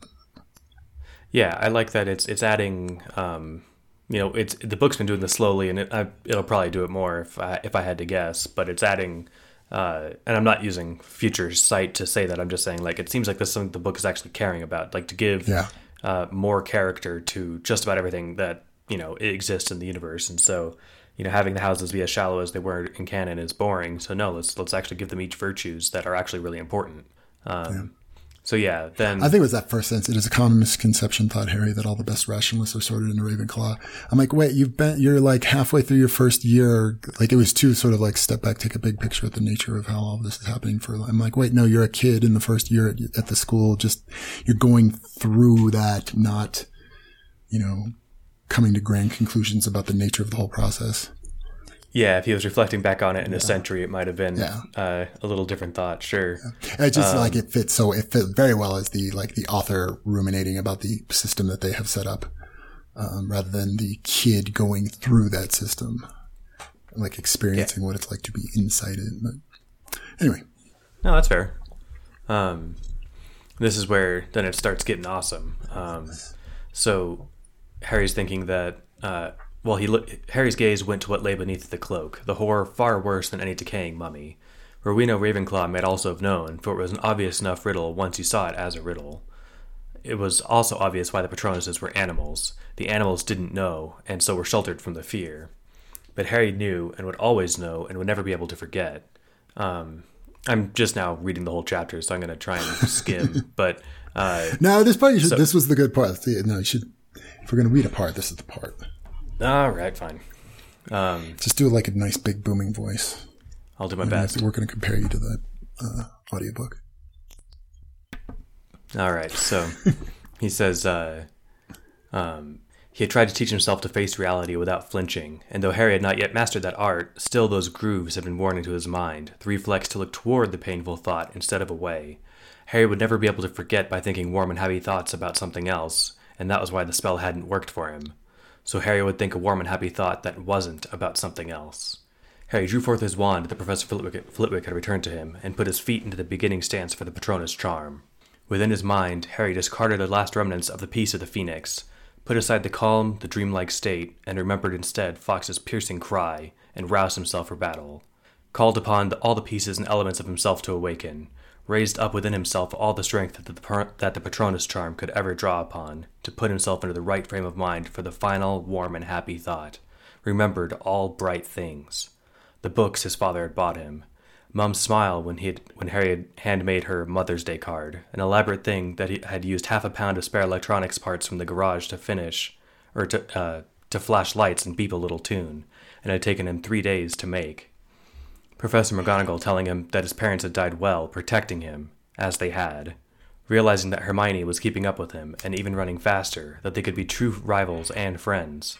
Coaxing Draco out of the darkness, watching him slowly move towards the light. Neville and Seamus and Lavender and Dean, and everyone else who looked up to him, everyone that he would have fought to protect if anything threatened Hogwarts.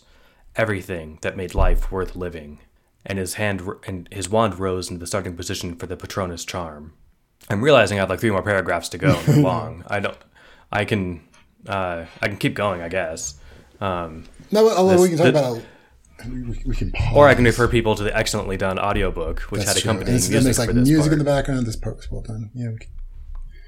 I will say that the music that he chose fits really well, but the music that always played in my head when I read this was from Carl Sagan's Cosmos. and maybe it's the space heavy theme of it, but it was there, and it's not even the part that I'm thinking of, and it's been so long since I've seen it, has nothing to do with this overcoming this insurmountable hardship or anything like that. It's just this triumphant music in a section of it, but that always really worked well for me here. He's very very John Williams music here. Yeah, big, right. Booming.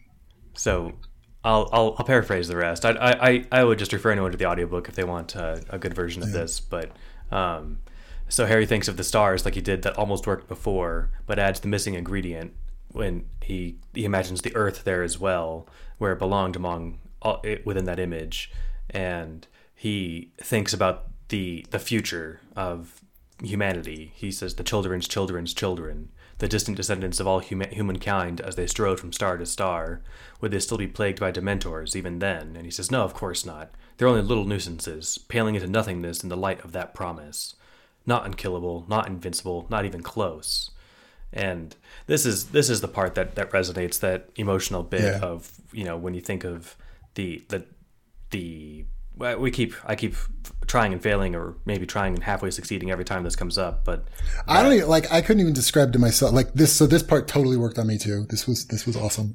But yeah, maybe that's part of the fascination of it, is I don't even know how to describe to myself the why of how it works.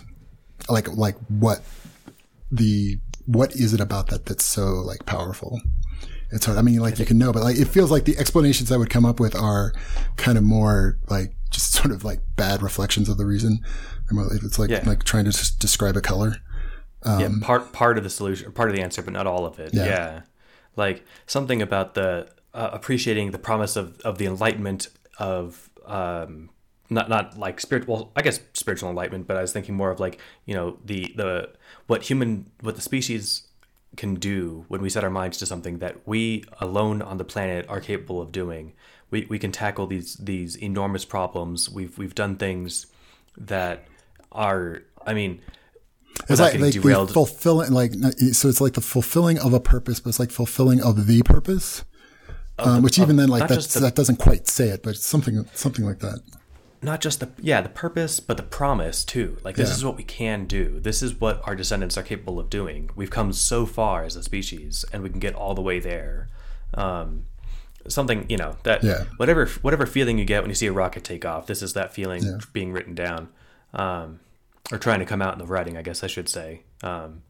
So he was thinking that when he's, again, this is part of his ramping himself up for battle, and that much vaster future depended on what you did here now in the earliest days of dawn, when there is still so much darkness to be fought and temporary nuisances like dementors.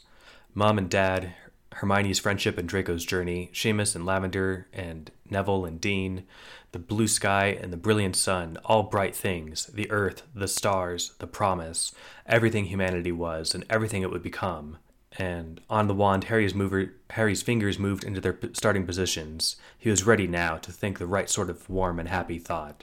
Harry's eyes stared directly at that which lay beneath the tattered cloak, looked straight at that which had been named Dementor. The void, the emptiness, the hole in the universe, the absence of color and space, an open drain through which warmth poured out of the world.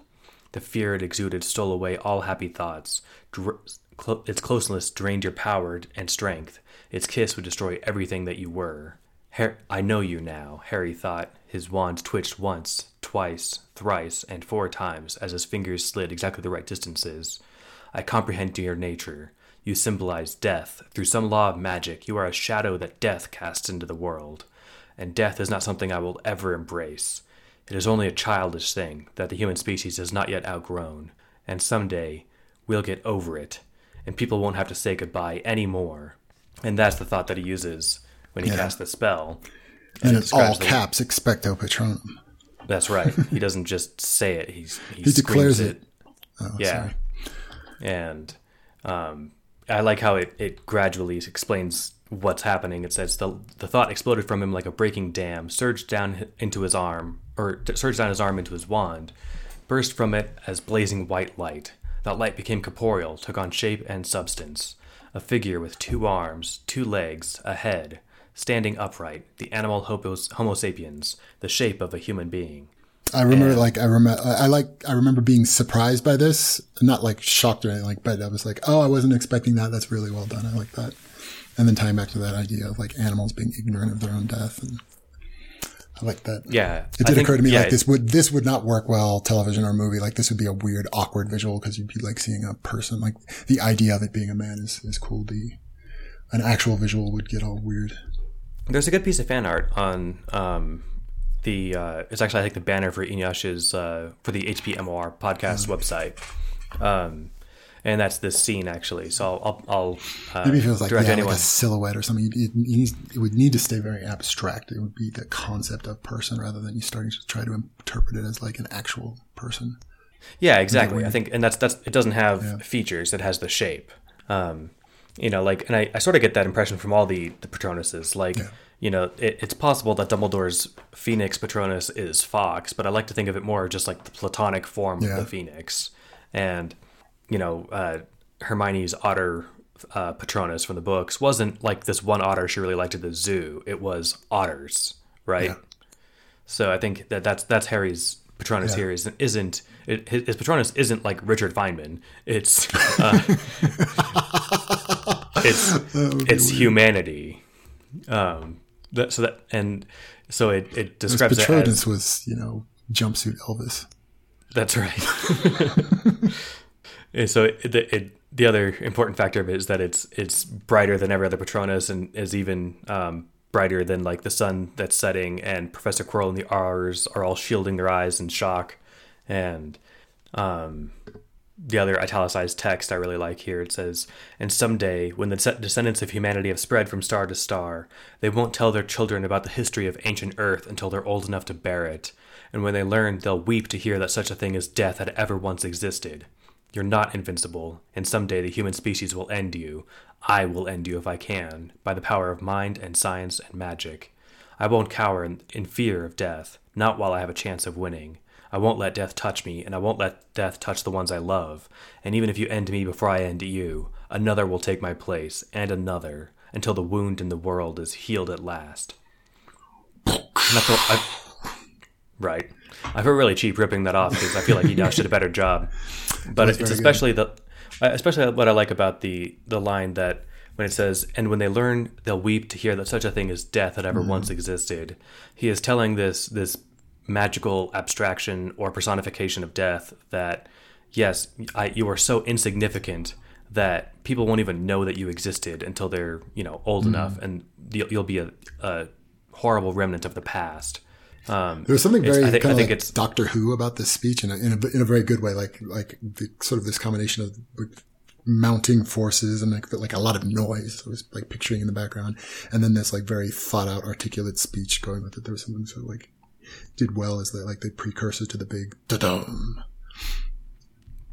Yeah, I agree. I like that it, it's not just like, death is terrible and I'm going to beat it. It's that like, no, in face of the potential of humankind, you're not just beatable, you're nothing. We're going to crush you and you'll be a thing that's forgotten in the past.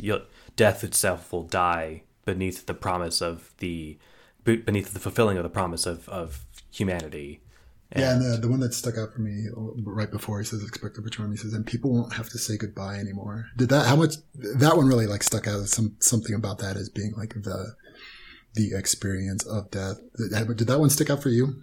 Yeah, absolutely. Like saying goodbye. Because I don't know, it's because there's something very sort of non-obvious about that being the thing to associate with death. But like that made it very personal. It does. It's, I don't know how much time to spend on it, but it's worth pointing out that I think before I read this chapter, the reason that it had me, I'm trying to think, not quite sobbing, but crying enough to where I could still read. The reason that this hit me so hard the first time that I read it was because I had already read, the author's brother had died, I don't know, some years before this was written. Mm-hmm. And I'd read his eulogy to his brother, and it was very touching. I have a brother that I care a lot about, and so it's very easy for me to imagine the horrible thought of having to say goodbye that way. And holy shit, does that pack a punch.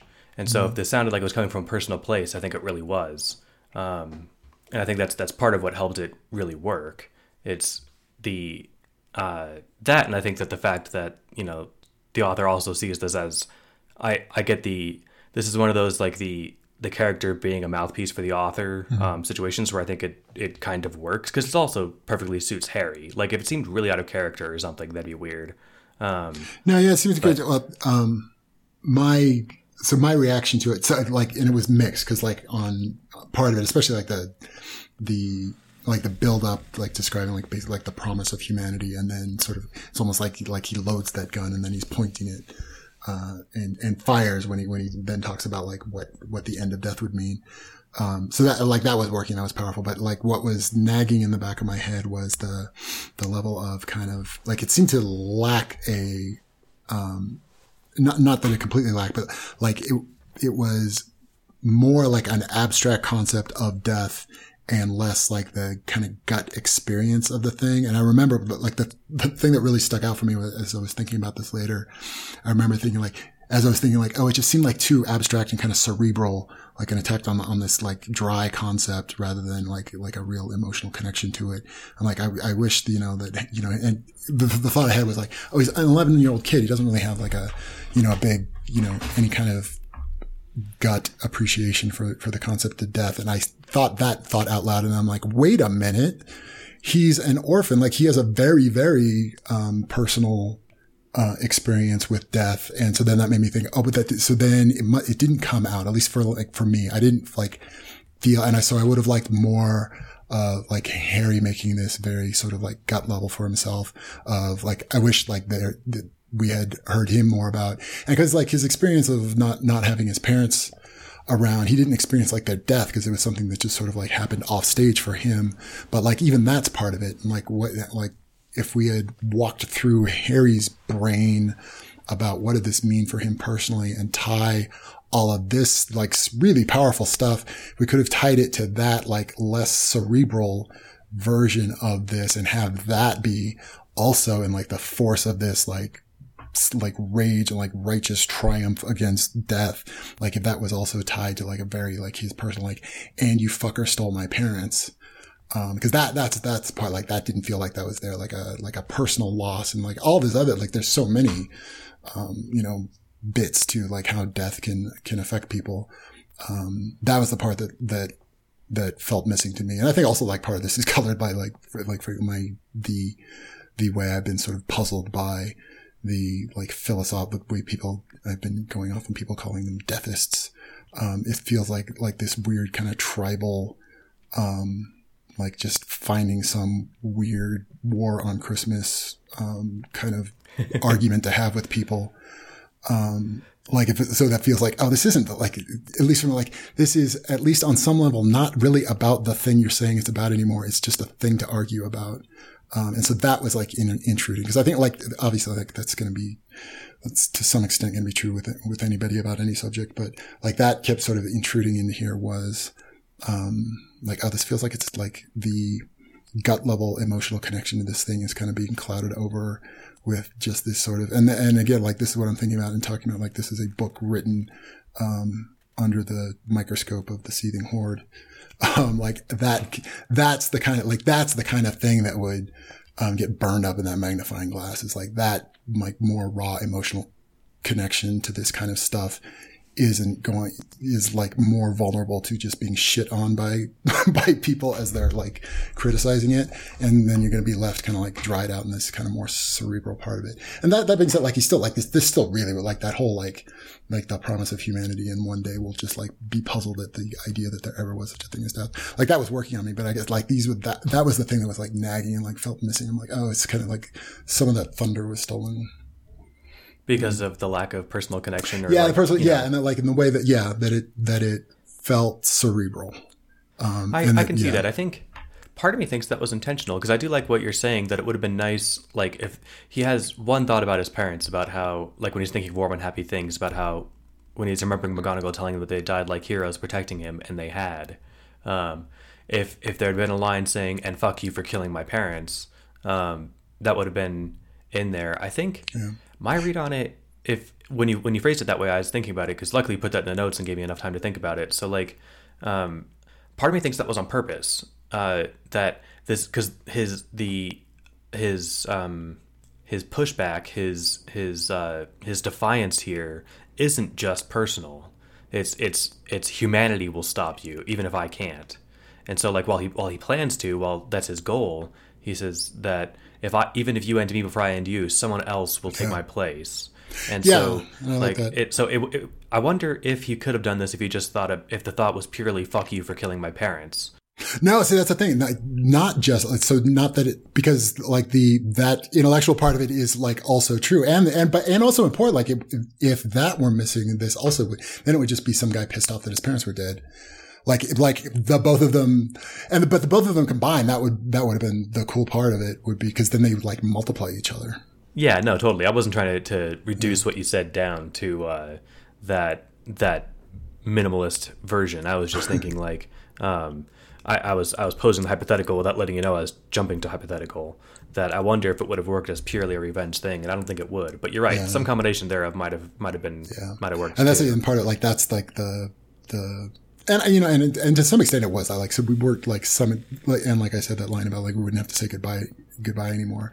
Like that feels like that is a little bit connected to that, and it does work, and it does work on that level. But it feels like that part was like I wanted the volume turned up more on the non-rational, like because they complement each other. They're not like in conflict, but it feels like one was turned down in order to turn the volume up on the other, and I think it like robbed the sum of those things of some of like the power that it would have had.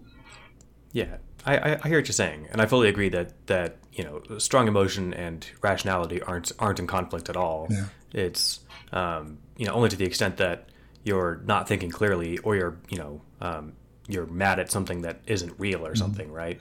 Yeah, I like that. I guess I'll have to take time off air to like reread this slowly and think where I could put that in, because you're right. It is it's more abstract. Yeah. What is interesting about really like the whole thing after he like other than his specific references, I guess everything basically after he says Expecto Patronum, none of it is personal at all. Yeah, and it's explicitly this could be anybody. Yeah. And I wonder if that's I get the feeling that was intentional, but I get what you're saying, that it might have landed harder. Yeah, because if he says all like don't not say any of those things, but if he says all that and then like maybe he wraps that up and then ties it back to and you fucker, you stole my parents, like that just like then like slams it home and like it like adds to it, like puts punch behind it. No, I like that. I think that's a good interpretation. And but then what I thought too is like that's a different, and again like not an additional thing that we could have looked at. Like a lot of this talking about death didn't get on that side of like Harry. That isn't. It's like a different kind of loss that Harry would have gone through, is the thing he never had. Which is, I think, at least for me, like not a way that we talked about death in the way he's been talking about it. Didn't, but that's like another way that death sucks. And a way that Harry could have talked about that would have also felt like very like connected to the story, and that character of that way is like, there's just, is like in my head, like death is part of just this like broader concept of just like entropy kind of sucks. Like, you can't unstir your cup of coffee and that we're all like decaying and our cells aren't copying as well. And then we die. Like that's all kind of tied together, and like that. And so because like that experience of not having grown up with his parents would have been not felt almost as much as death. It's just sort of like, bad shit happens and I got robbed of having kind of the same, parent experience as everybody else, even though, he likes his adopted parents, blah, blah, blah. But, like that could have been tied into the story and the plot and the character, and in a way that we didn't even really talk about, because it would also been like another valid way in which death sucks. And that he also could have been expecto patronuming that at the same time. So. Yeah, I like that. I hear what you're saying. I think that's I don't know what to say other than that's a really cool thought, and I totally see what you're saying. I like I said, I'll have to go through slowly and see like where if I was writing this I could inject that. But I agree that could have added another a little more thrust behind that rocket, right? Anyway, I don't know if we came right out and said or not, but at the end of it, everyone's staring at him, and they're all looking at him like they just seen him kill a Dementor. And then the chapter ends saying, "The tattered cloak lay empty within the cage." Because he just killed a Dementor. That's right.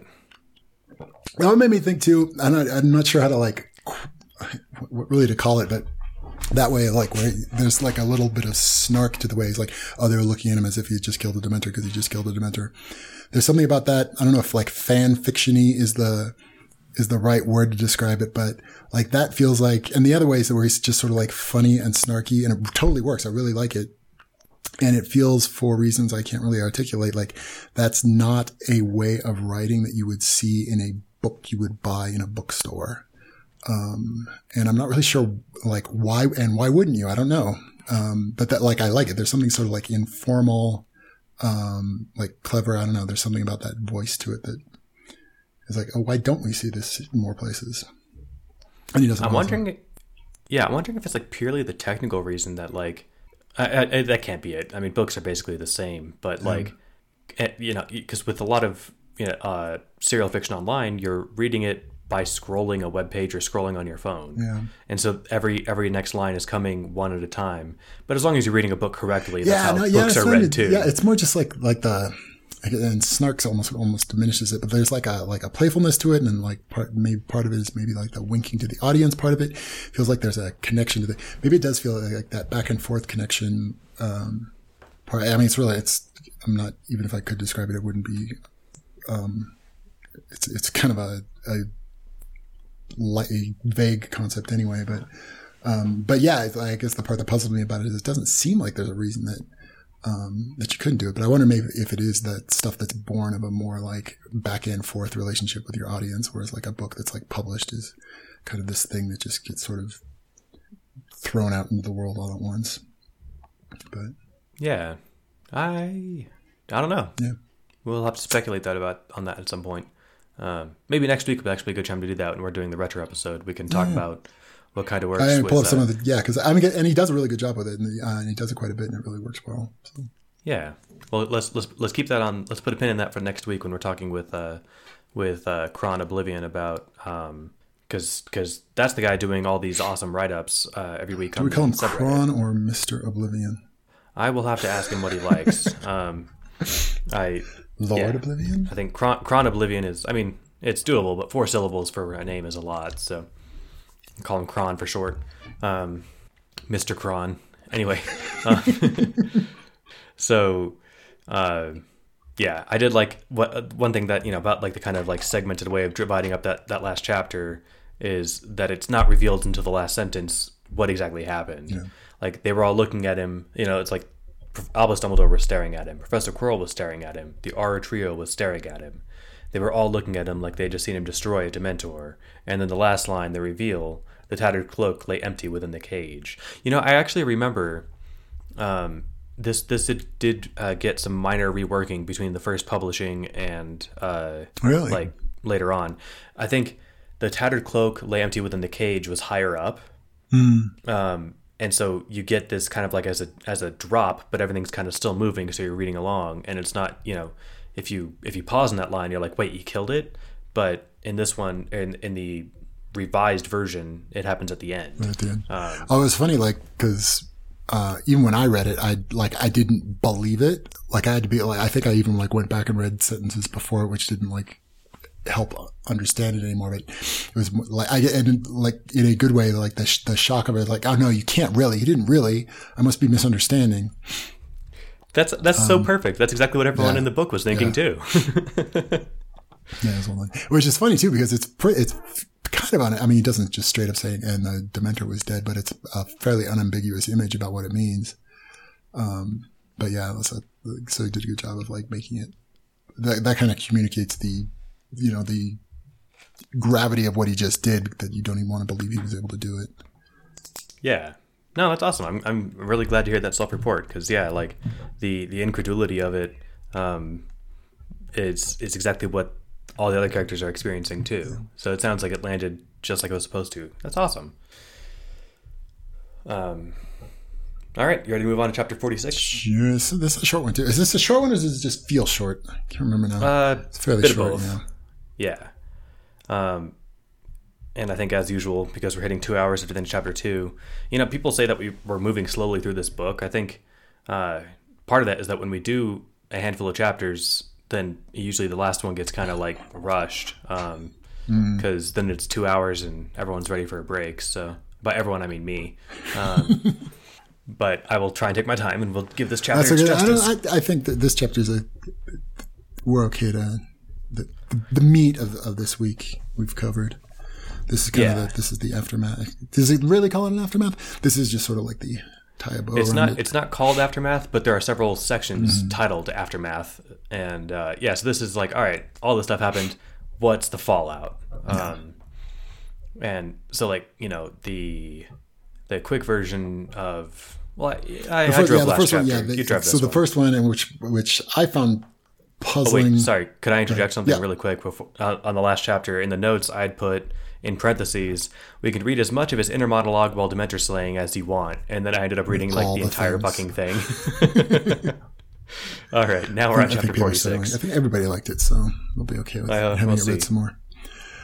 So it starts out. It is sort of like you get the sense of like smoke settling to the ground as all going, and so it kind of starts out like the first thing. So Harry's like, okay, like Harry's feeling better, and then like the joke he says, I didn't pull it as an actual quote. He's like, he feels like he just wanted a thud to the ground, and then he hears a thud on the ground as Quirrell has just knocked out all 3 Aurors. And then Dumbledore like thanks him and says that like he'll take care of erasing their memories after the fact. That one struck me as weird because it didn't like, I guess I figured it out that they don't want, like, Harry just killed a Dementor. Nobody even thought that was possible, so we got to like keep this hush hush. But I was puzzled by that. I'm like, wait, is that the why? Because it seemed like a big leap to jump to as like the definitely should be done right now without anybody needing to discuss it. But, and then Quirrell is super, what he does is like, in the Quirrell way of being super impressed, he tries not to act super impressed. He says, I will omit a good deal of useless incredulity, remarks to the effect that Merlin himself failed to do that, etc. Let us go straight to asking the important question, what the sweet slithering snakes was that? I like that expletive. Sweet slithering snakes. Maybe Harry calls it the Patronus Charm 2.0. Which I like. And then Dumbledore is just like, I rejoice to see that your usual self again.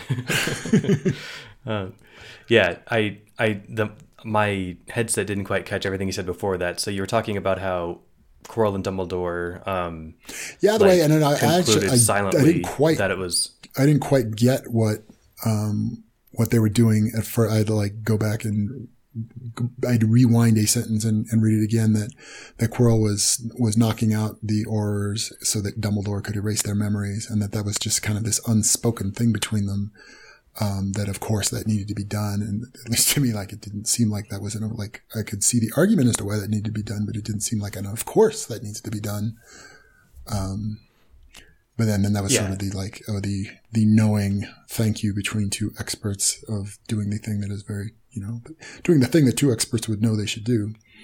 So that was how I read it every time up until this one, I think. And then there's one line where you said, it's amazing that they kind of both decided the same thing. Like, hey, let's knock out these cops and mess with their brains without verbalizing it. And then I was thinking, you know what? Maybe they did verbalize it, because there's a line where it says the old wizard's head turned for a moment and locked eyes to Professor Quirrell, then looked back to Harry. So as long as I'm putting on my paranoid hat, we just saw him have a dialogue with Hermione without talking. Yeah.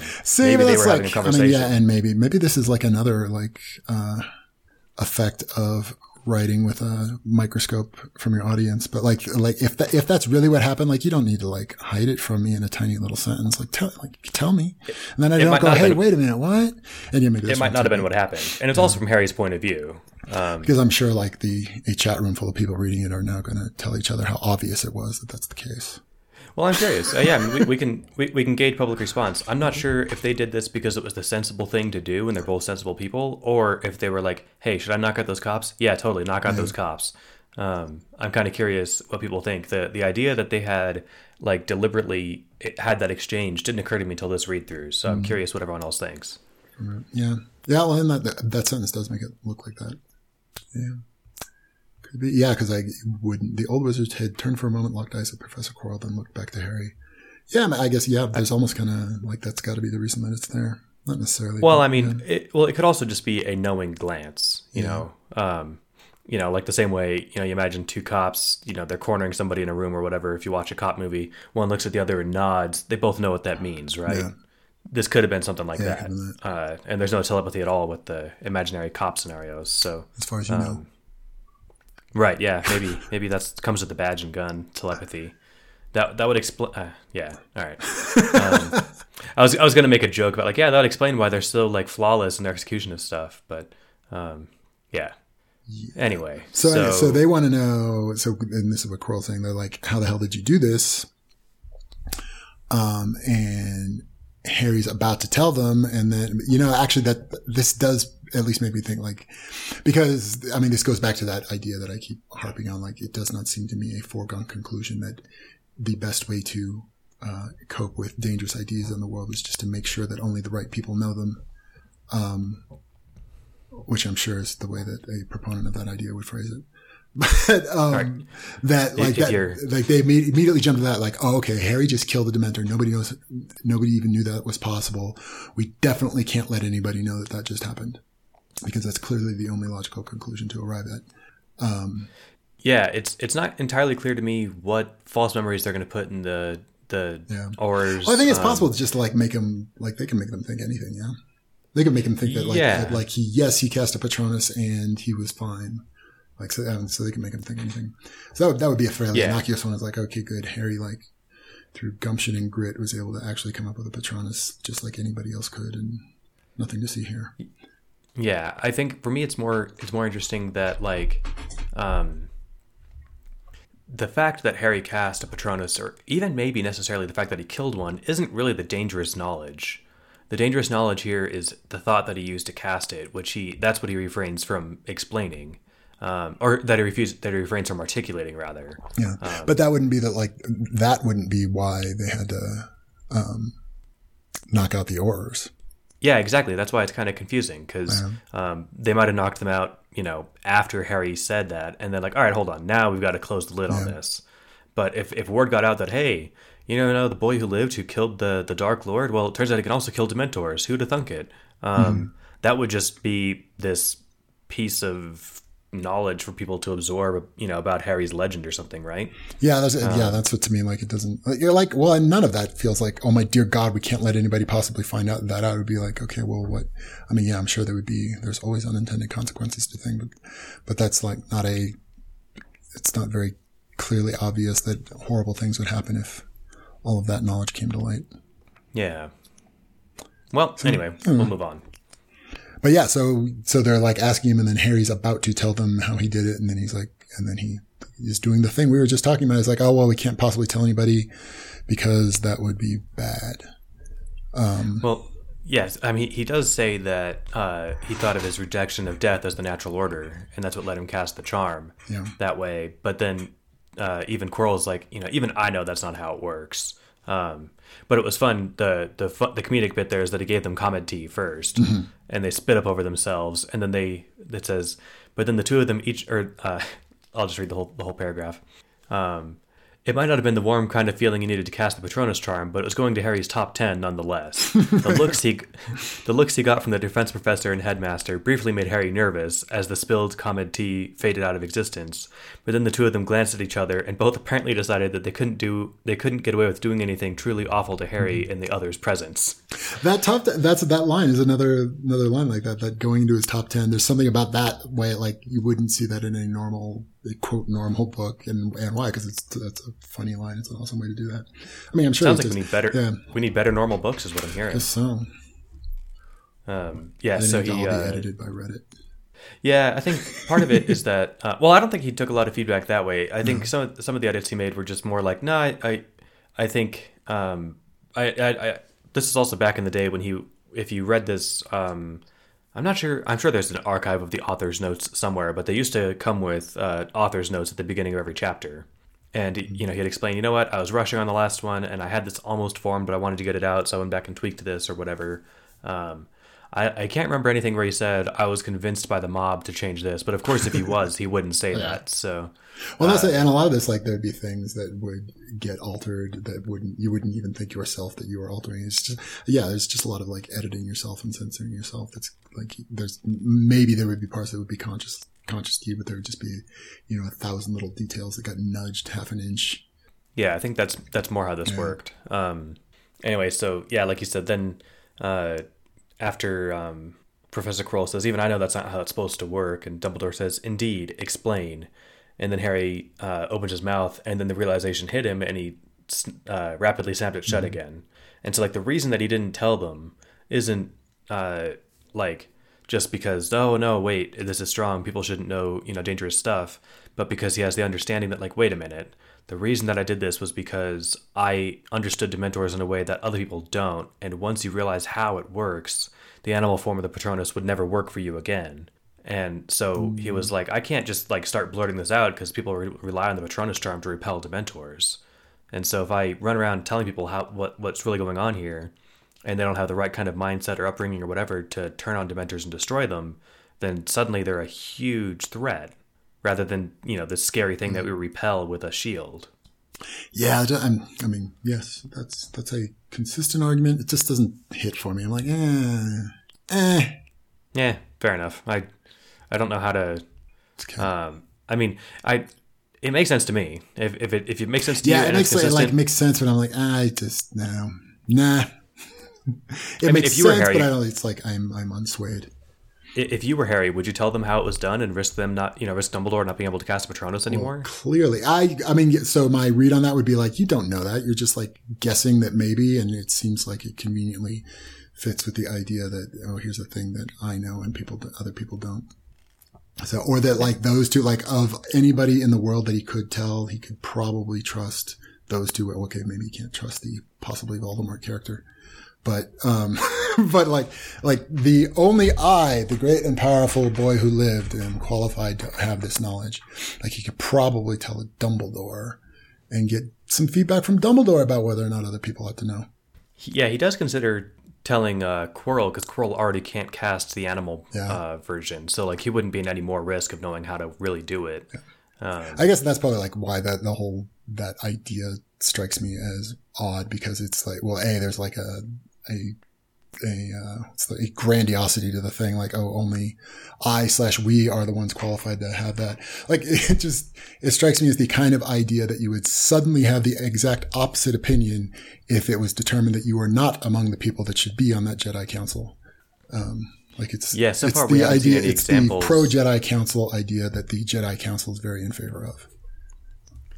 Yeah, we haven't seen the examples yet of Harry being told, "Sorry, you're not. You need to be. This is above your current access level." There have been a couple times. It wasn't so much specifically about like knowledge being like held back, but there have been a couple times where he did seem to be like he was okay with authority being exercised on him because it made sense to him that it was. But now, having said that, that's the reason why. It's like, well, because he agrees, then it's okay. Yeah. And also, it just like keeps sticking with me because it just seems like, and maybe it just doesn't, maybe other people don't see it that way, but the idea of being able to lock down information and that is the way you will be able to manage anything beyond like, the blueprints for the nuclear bomb. Like once it gets to any kind of more abstract level than that, it just seems like such an untenable approach to addressing the problem that it's like, really? That's how you think that would work? But anyway, we've talked about this before. Yeah, I guess the only thing I'll add, as long as we're rehashing that a little bit, is that there is literally a magical interdict over the world that helps that happen. I guess so.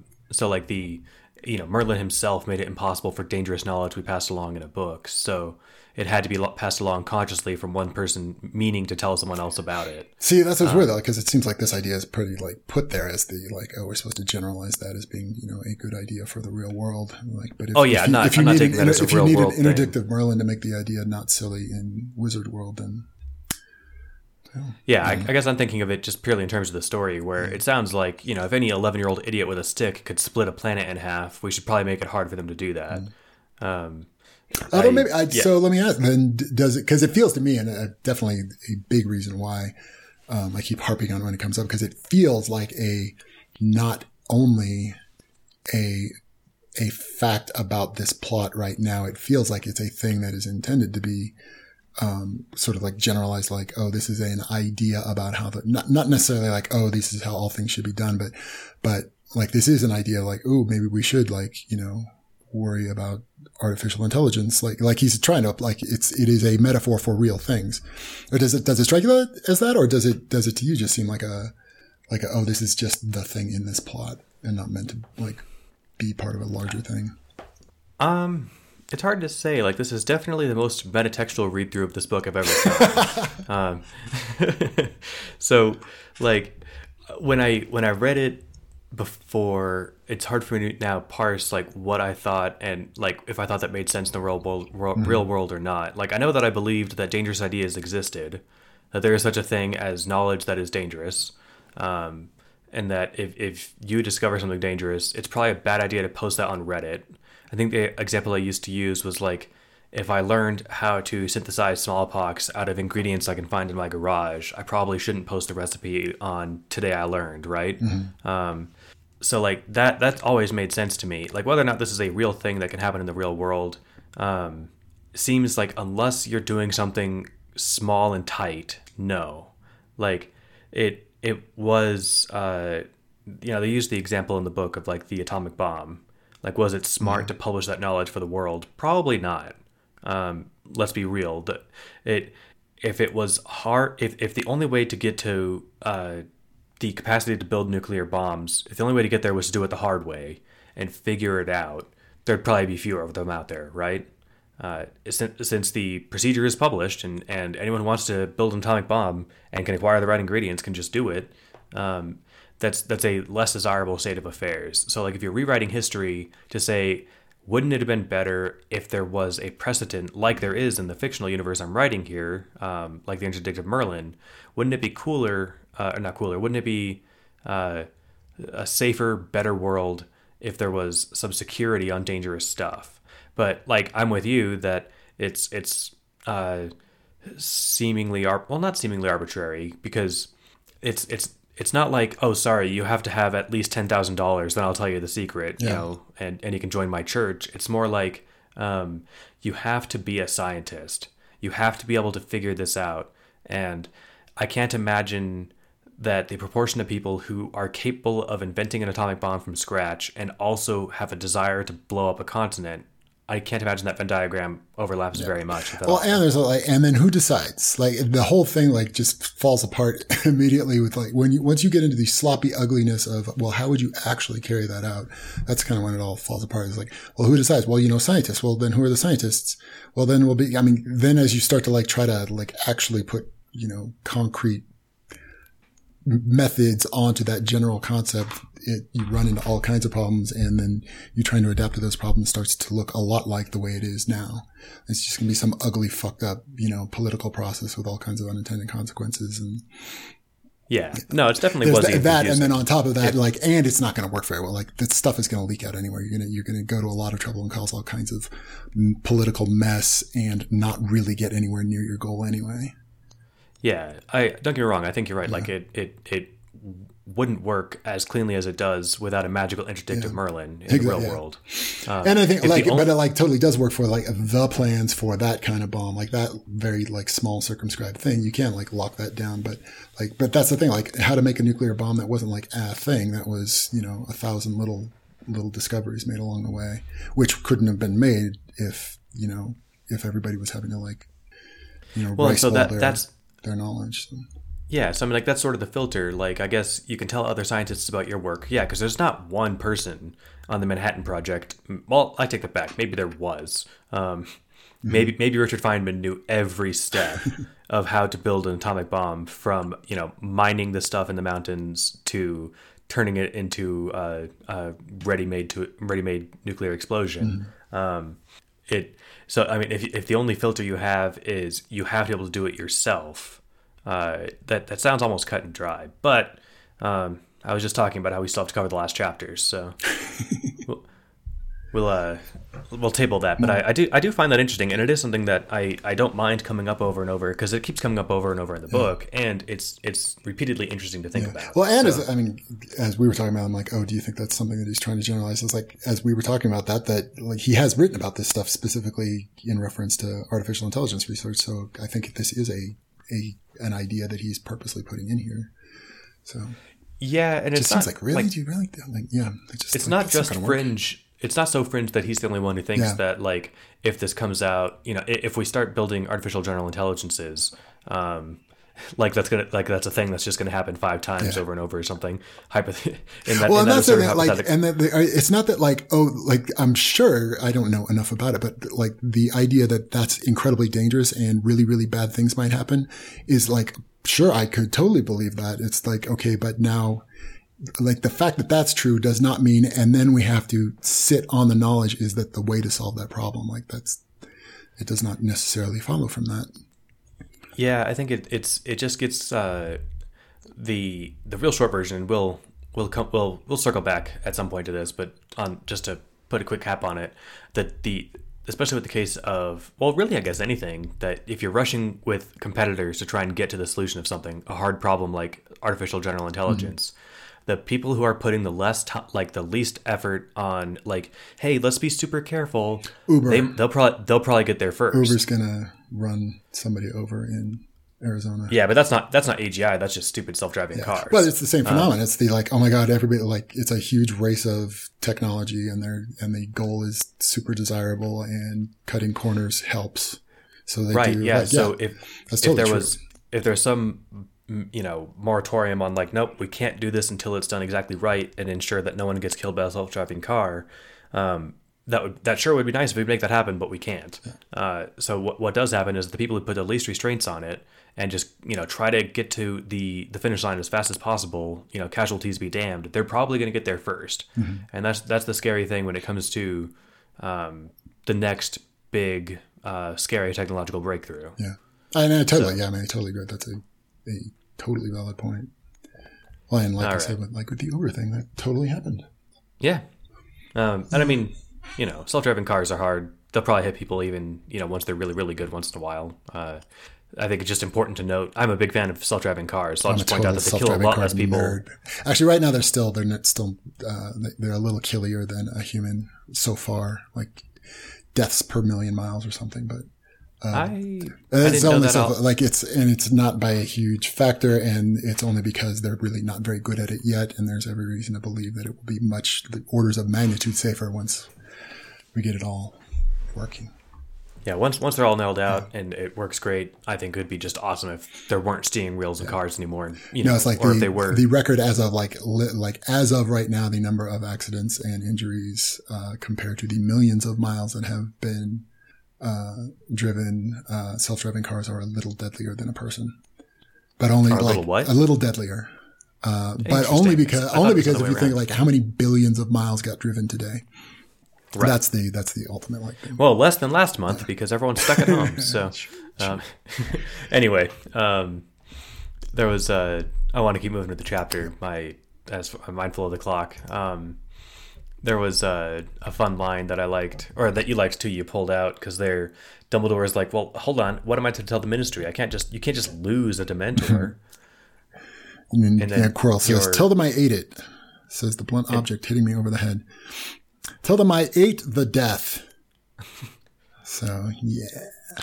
Oh, I couldn't figure out what you meant. Said really? In your note, it said says the blunt object hitting me over the head. I wasn't sure what you were saying there. Like that went over your head, or like that was too ham-fisted, beating me over the head with the possibly Voldemort character just said that he was eating death.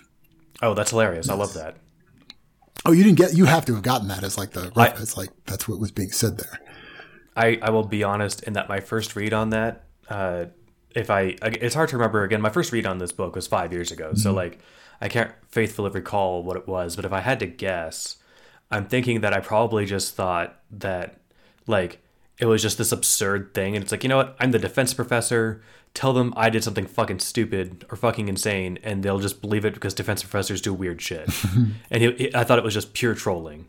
I think that's it probably what I thought. I mean, yeah, and it definitely, it played as, I mean, it's both of those things at the same time. I think probably what made it stick for me is this, it's an odd way to say it. Like, of all the things you were going to say about like, oh, I just did some arbitrary thing to get rid of it. Like, that's a very oddly specific one, to use. So, and then I'm like, oh, A-E, okay. Okay, yeah, no, I see what you're saying. If you had said, tell them I threw it into the sun, then that would have been, that would have also fit my criteria, but not yours. Yeah. I see what's going on. Yeah. No, that's really funny. Yeah. Then we get our first aftermath, and it's Harry and Professor Quirrell. And I just like how it opens. It's Professor Quirrell says, "You are exceptionally good at killing things, my student." And then he says, "Thank you." Like, it has a very much like Palpatine and Anakin moment. And like, I hadn't thought about that way. For me, that landed just like Anakin, pure comedy. Like, Quirrell knew how cliched that was. Yeah, Harry as Anakin like, is going to be a good. This wasn't like, "Hey, you're a great killer, well done." Like, that's what he's saying, but it's like, this is not the situation that reflects that, right? Harry hasn't demonstrated the fact that he's a wonderful killer. It was just a funny. I thought, for me, that was the funny line that jumped out. Was like, "You are exceptionally good at killing things, my student, my young apprentice." So anyway. Then that's when Quirrell asks him, "Hey, were you not just wanting to tell the headmaster, or can you tell me?" And Harry's like, "No, I shouldn't tell you either." I did like when he said, and it did definitely like flashback to the first scene in the first Defense Against the Dark Arts class, that like, because Quirrell was like, he said to Dumbledore, he said he's not going to tell you, stop like needling him about it, like, and that played as very sincere. Like, Quirrell does take that seriously. Like, there's like sort of a code of ethics between wizards, and quit fucking with it. Hello. Yeah, no, I totally agree.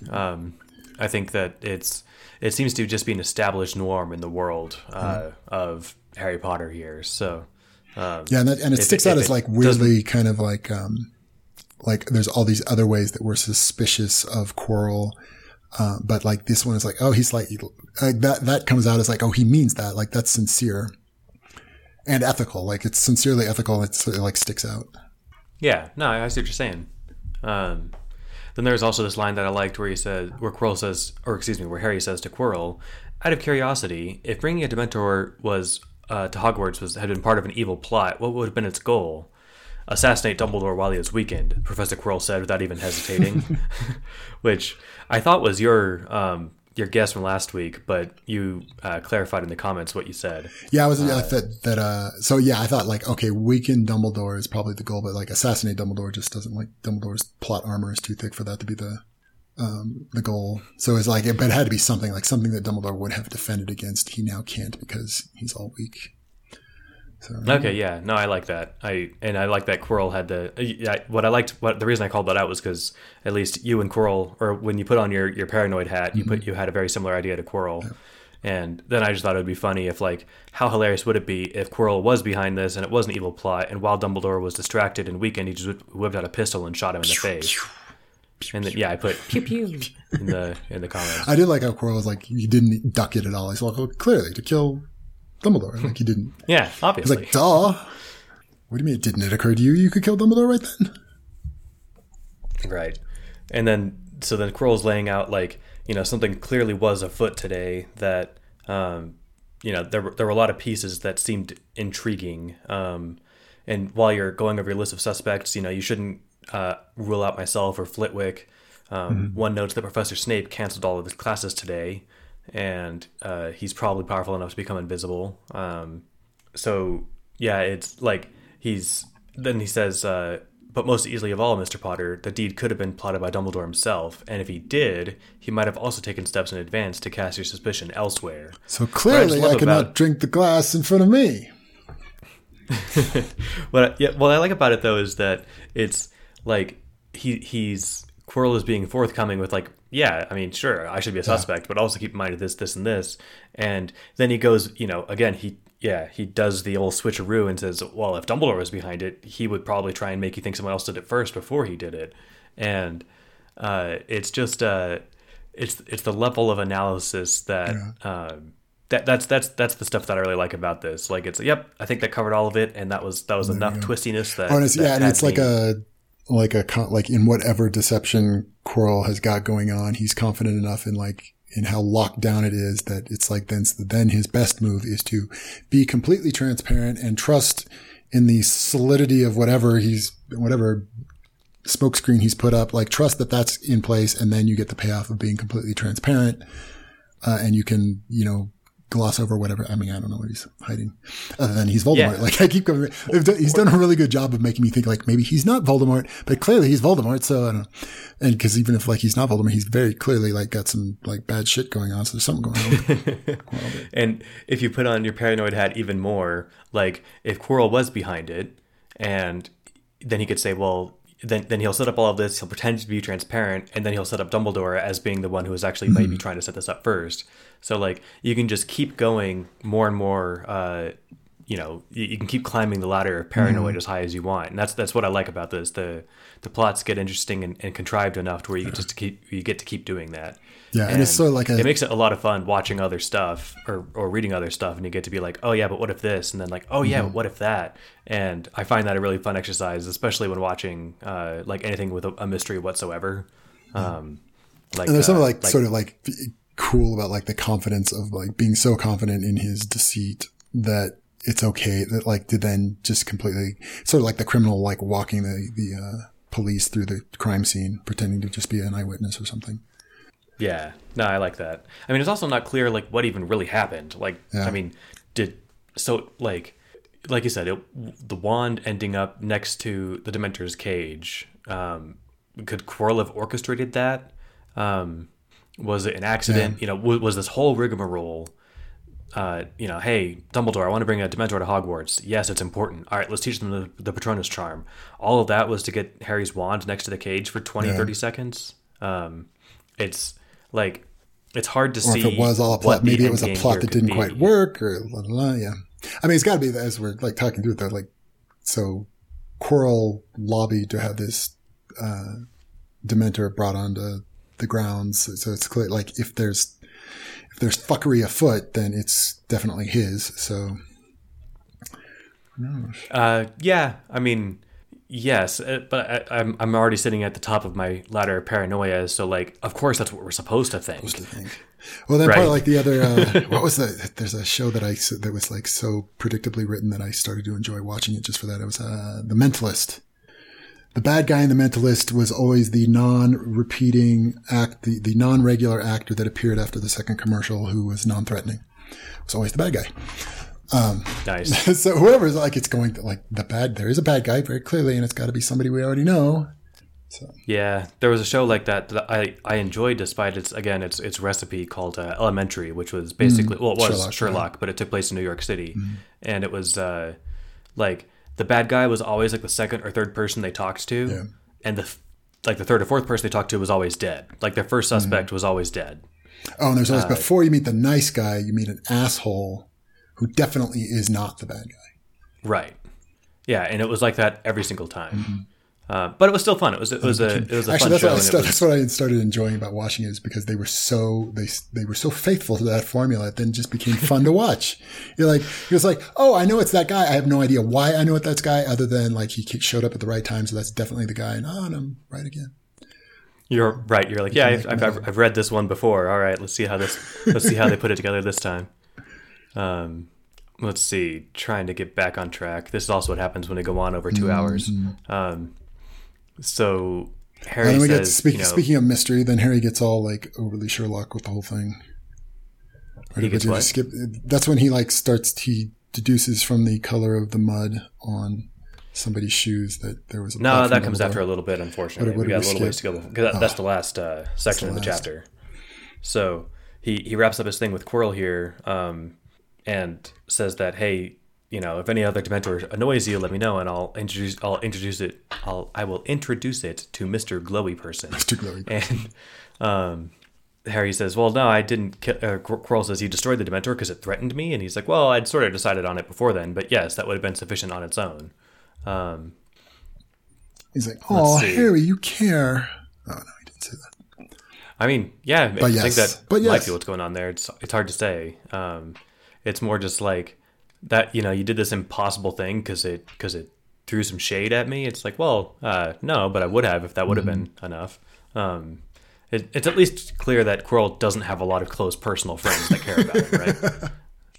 So, yeah, we can move past the section with yes, then all the girls sing. Wasn't it Quirrell. dreamy? Yeah, so then there's this is at least nice and quick to summarize. So Aftermath, Daphne Greengrass. This is in the Slytherin common room, and it's this kind of like cute and tropey like setup where they're all going to run in and tell everyone what happened, but it turns out they'd already heard, and then they're like, you know, arguing about like, well, no, because it was True Love's first kiss, and it was You should have kissed him first, and then he would have been in love with you. And yeah, now that you didn't, you know what that makes you? The sad little love-struck girl who dies at the end of Act 2. Which I just think is a really, like, because everyone watches plays and no one watches movies in the wizarding world, and I think that's a funny way of phrasing it.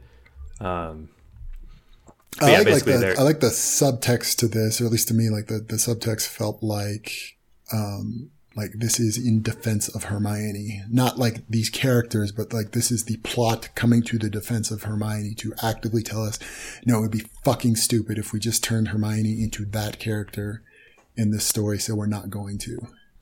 I like that. Yeah. That's a really good point. I, again, am bad at reading anything beyond surface level, so that didn't jump out at me. But you're right, that if this serves a purpose, I think that's a really good purpose. Or even even if it's not a purpose, like you could just like imagine, like if you were writing this story and you like have made that really awesome character, and and he's very clearly like hinted like he knows this is what he's like waving his hand near, then you would just sort of enjoy doing this part where you're like, no, that would be fucking stupid. Let me show you. Let me demonstrate how stupid that would be if I did that to this awesome character I made. No, totally. And I like what you're saying though, that I think maybe if I'd ever written, I wrote one short story once, which I should do a little more just as exercise. There's actually a great Doof podcast called Do the Right Thing, right spelled as in writing. That's Matthias' podcast, they spit out 4 random words after each episode, and you're just supposed to spend 30 minutes writing a short story that contains those 4 random words, and then they go over some or most of them during the next podcast. So cool. if you want, I will commit to doing a Do the Right Thing at some point in the next. See, it's hard. It was easy to say I plan on doing it sometime, but if I commit to doing a time frame, then I have to actually do it. I will get one done in the next 3 weeks. I will write a submission to Do the Right Thing, just so I can get to practice writing stuff. Because you're right, like there's no reason to write something if you're, why would you take up the time it takes to write it, the page space it takes up, if you don't have a purpose for it? Yeah. And I like what you're saying, that like, no, this serves to just tell the audience without putting a meta author note saying, I'm not going to romance love interest Hermione. How do you do that in the story? Well, you do it like this. Yeah. Or even, and it wouldn't even like, there may not even be the explicit goal to like, okay, let's make sure that the reader knows, blah, blah, blah. It would just be like, if you're yourself invested in this character that you really like and you don't want that to happen to her, then you would just enjoy writing this scene. No, that's a good point too. It's probably a little both. The reason I digressed on Do the Right Thing is because I don't write stuff, so it's really hard for me to put myself in the headspace of an author. And yeah, that what you just said also makes perfect sense to me. All right. Aftermath, Hermione Granger. She gets the short little one where she's looking at a wax-sealed paper on the surface of which was inscribed simply the number 42, which we all get the reference to. Yes. And it looks like there's an accompanying note, or maybe she's thinking back on something he said. But he says, I figured out why we couldn't cast the Patronus charm, Hermione. It doesn't have anything to do with us not being happy enough. But I can't tell you. I couldn't even tell the headmaster. It needs to be more secret than partial transfiguration, at least for now. But if you ever do need to fight Dementors, the secret is written here, cryptically, so if someone doesn't know it's about Dementors and the Patronus charm, they won't know what it means. And this is actually like nice. If she already can't cast a Patronus charm, then what would be the danger of telling her? He's ready to tell her. He gave her the instructions. Oh, okay. Yeah, I guess that's true. Yeah. She's just... I really like this whole little section because it illustrates kind of like what we were talking about with Harry in his dementation state. But Hermione, when she was in front of the Dementor, she saw Harry dying, her parents dying, and all of her friends dying, and she still hadn't told him about the terror of dying alone. Somehow that was still too painful. Harry had told her that he remembered his parents dying and that he had thought it was funny. And this is a nice distillation of like when he had said thank you to her earlier, and how we were talking before about, the OG representation of Dementors was depression.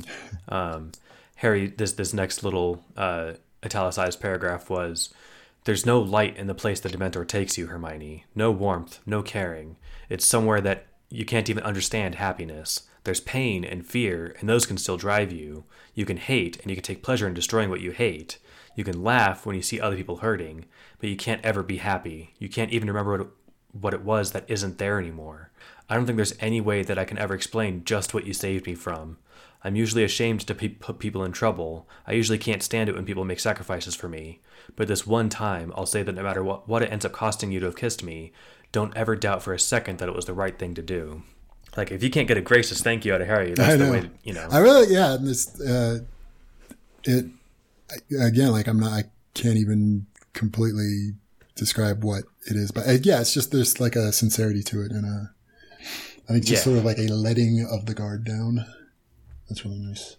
Yeah, it's nice that he's, like when they first met, there's a lot of like pontificating and chest puffing and all this and that. And now, like you said, a lot of guard letting down. And I think that comes out, that authenticity feels really cool. Yeah. So I just wanted to draw attention to that. She puts the note back in her pouch before, doesn't read it, because it says she was frightened of Dementors. So she's just not ready to try and face that yet. So there's something I liked about how that because her fear with Dementors of dying alone felt very specific. Like that was hers. Like that wouldn't necessarily be what anybody's take on it would be. So then it somehow made it more like powerful over her because it was just hers. Yeah, totally. I guess then we move into Aftermath, Minerva McGonagall. And I glossed over all kinds of stuff in my head. Yeah. I mean, you're welcome to drive. I feel like I'm doing a lot of the talking again. No, I'm lost. I've totally gotten everything mixed up in my head.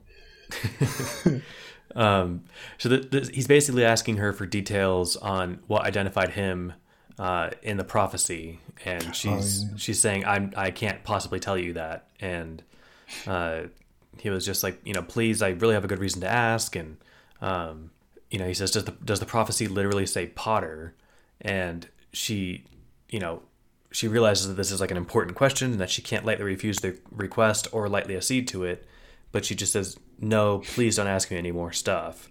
And what's funny is that she meant like, no, I'm not going to answer the question. And he thought it was the answer. I thought it was because he also, like, his response to that is, "Thank you, Minerva. You are a good woman and true," which is an odd thing to say, but also because it stuck out. It wasn't just that like, oh, that's inappropriate to call her Minerva, but it was a little bit like the voice of some other person. Like, it wasn't explicitly like that, but there was some kind of hint of that's not really Harry saying that.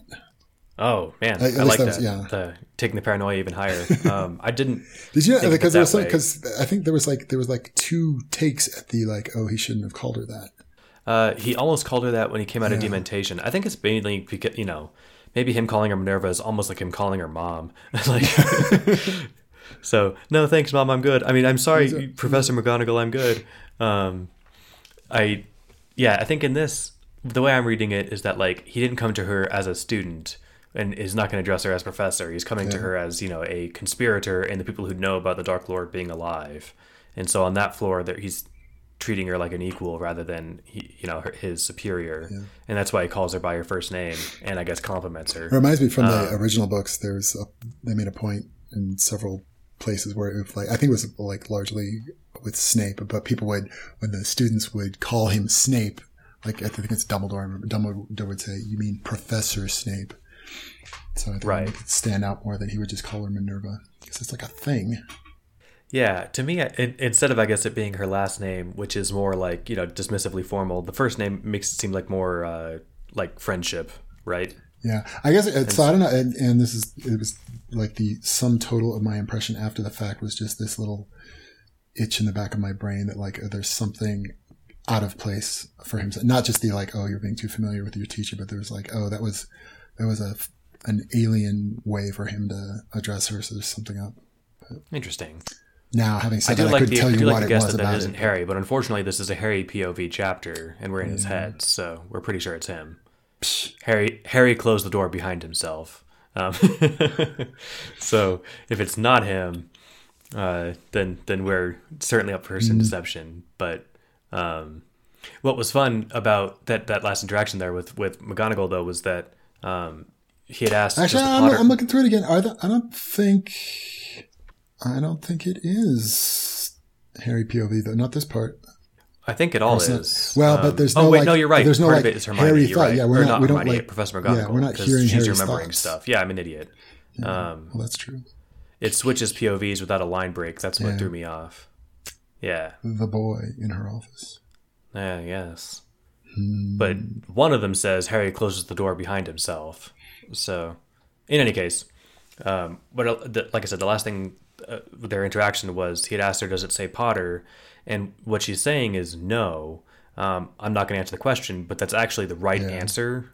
And so that's what he hears, and then he leaves, and he's like, "Oh shit, he took my refusal as an answer, and the true answer at that." Well, which is funny because then there's like no way to chase that back. You can't like be like, "No, that's not," because then you're sort of like revealing what the actual answer is, depending on how you feel like saying that's not what I was saying. Yeah, exactly. She can't chase him down the hallway and be like, "Wait, no, I meant to say no. I'm not answering your question, not no to your question." Because really, the answer is yeah. Oh wait. Yeah, exactly. And so then this is where like it's done in a way where, all right, well, I'll just say what happens. He goes through this long chain of inferences where he concludes that Dumbledore had willingly condemned his parents to die, and it's done in a way that feels Sherlockian as hell. And, I know it's weird. This is another one where I'm like, I'm not sure. People hate it when I do this, but like, am I supposed to think this is sketchy or is it just sketchy? So, because it feels like a very unrealistic. You said you're worried that people will hate it. I think what people want you to do is not ask the question, "What am I supposed to think?" I think you're just supposed to think whatever comes out of how you read it. Maybe the reason why I strain them is because what I'm thinking is, well, this is kind of bullshit and I don't believe it. So I'm trying to be more charitable than that. That's a completely fair takeaway. Yeah, I think I wouldn't worry about what you're supposed to believe here. And I said this to you, like what it reminded me of was when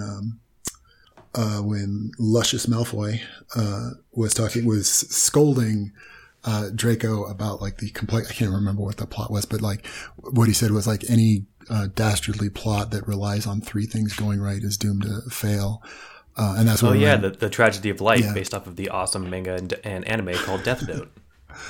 Like it reminded me of that, but like in two ways that both like Harry jumped to so many like logical conclusions to arrive at the idea that Dumbledore helped his parents get killed, but also that plot, even though like if having arrived at the decision that was a plot on Dumbledore's part, even that plot was like kind of like far-fetched and sketchy. Harry didn't receive the same admonitions as Draco about not having convoluted plans. Yeah. So it's hard to say like, well, I guess I'm not sure what I'm trying to say other than like if Harry isn't like so Draco would have noticed like, okay, that's probably not it because this required 7 things to go right. Yeah. And Harry wasn't trained on that level of like here's how to execute a plan.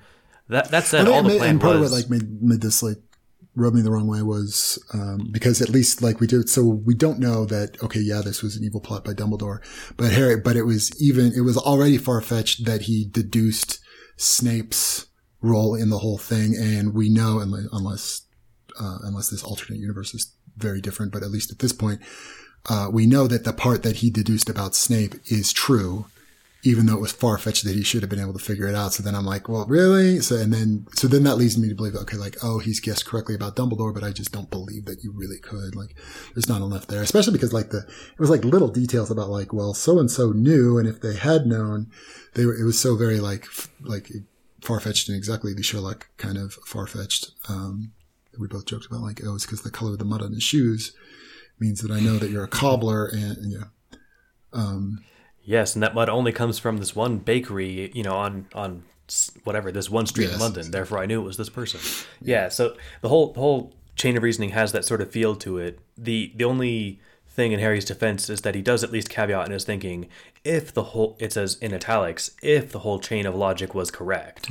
So at least he's acknowledging that, like, okay, cool, I've got this long set of thoughts about why I think, why I now believe that Dumbledore sent Voldemort to my house as a baby and had my parents killed.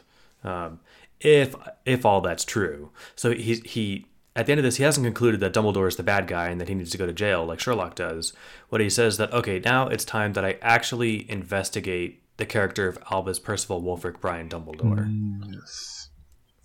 Which ties into like the little suspicions that Quirrell planted in his head about him. So. Yeah, that's actually a good point. Because Quirrell's line, you don't learn about subtly people, and not so subtly saying, "Hey, Dumbledore sucks" a lot to Harry. Yeah. So, and you don't learn about people by talking only to their friends. That's right. Yes. Well, that's go. That. We got to what do they call it? Vamping for time. We got another. We got to fill another half hour at least. I mean, anything else you want to cover for this section? No, this is again, it's like a little mini cliffhanger. Not really a cliffhanger, but on our next episode, we will be investigating Albus Dumbledore. Yeah, cliffhanger's not the word. It's a lead up, I guess. I don't know what the word is. It's at least saying Harry's come to a resolution that he's like, you know what? Everyone keeps telling me I need to learn more about Dumbledore. I should probably finally do that. Yeah. He has, just like we do, this implicit trust of him. And he's like, I should probably try and figure out if I should actually implicitly trust this guy or not. Yeah. So the serial part, it's another little tune in next week. And it really does help with the pacing of this more so than you would get out of a quote regular novel. Well, I mean, it's not necessarily, it's not something that a non-serialized novel couldn't do, but this helps it forces the issue every time. And he doesn't do it every time, but it just gives him the opportunity to sort of structure things in a, this leads to that. Yeah. And that's also how I'm trying to structure these episodes, but it's going to be a challenge, like I said, just because sometimes some are longer, some, who knows how long some discussions will take and all that. But in any case, so this does lead us up to wanting to read the next chapter, which is chapter 47, which will be the only chapter we discuss in the episode after next episode. Just again, as a reminder, we're doing our retro episode, which is chapters 22 through 37, where for next week, and then the week after that, we'll be doing chapter 47. And if that one turns out to be a little shorter than usual, well, this one was a little longer than usual, so it averages out. And with that, I think we can call it an episode. And unless, once again, I don't want to cut us off early. If there's anything else you wanted to say to wrap this up, Ryan. It is too late to cut us off early. No, this is good. Then I'll see you guys back next week for our retro episode. Bye, everybody.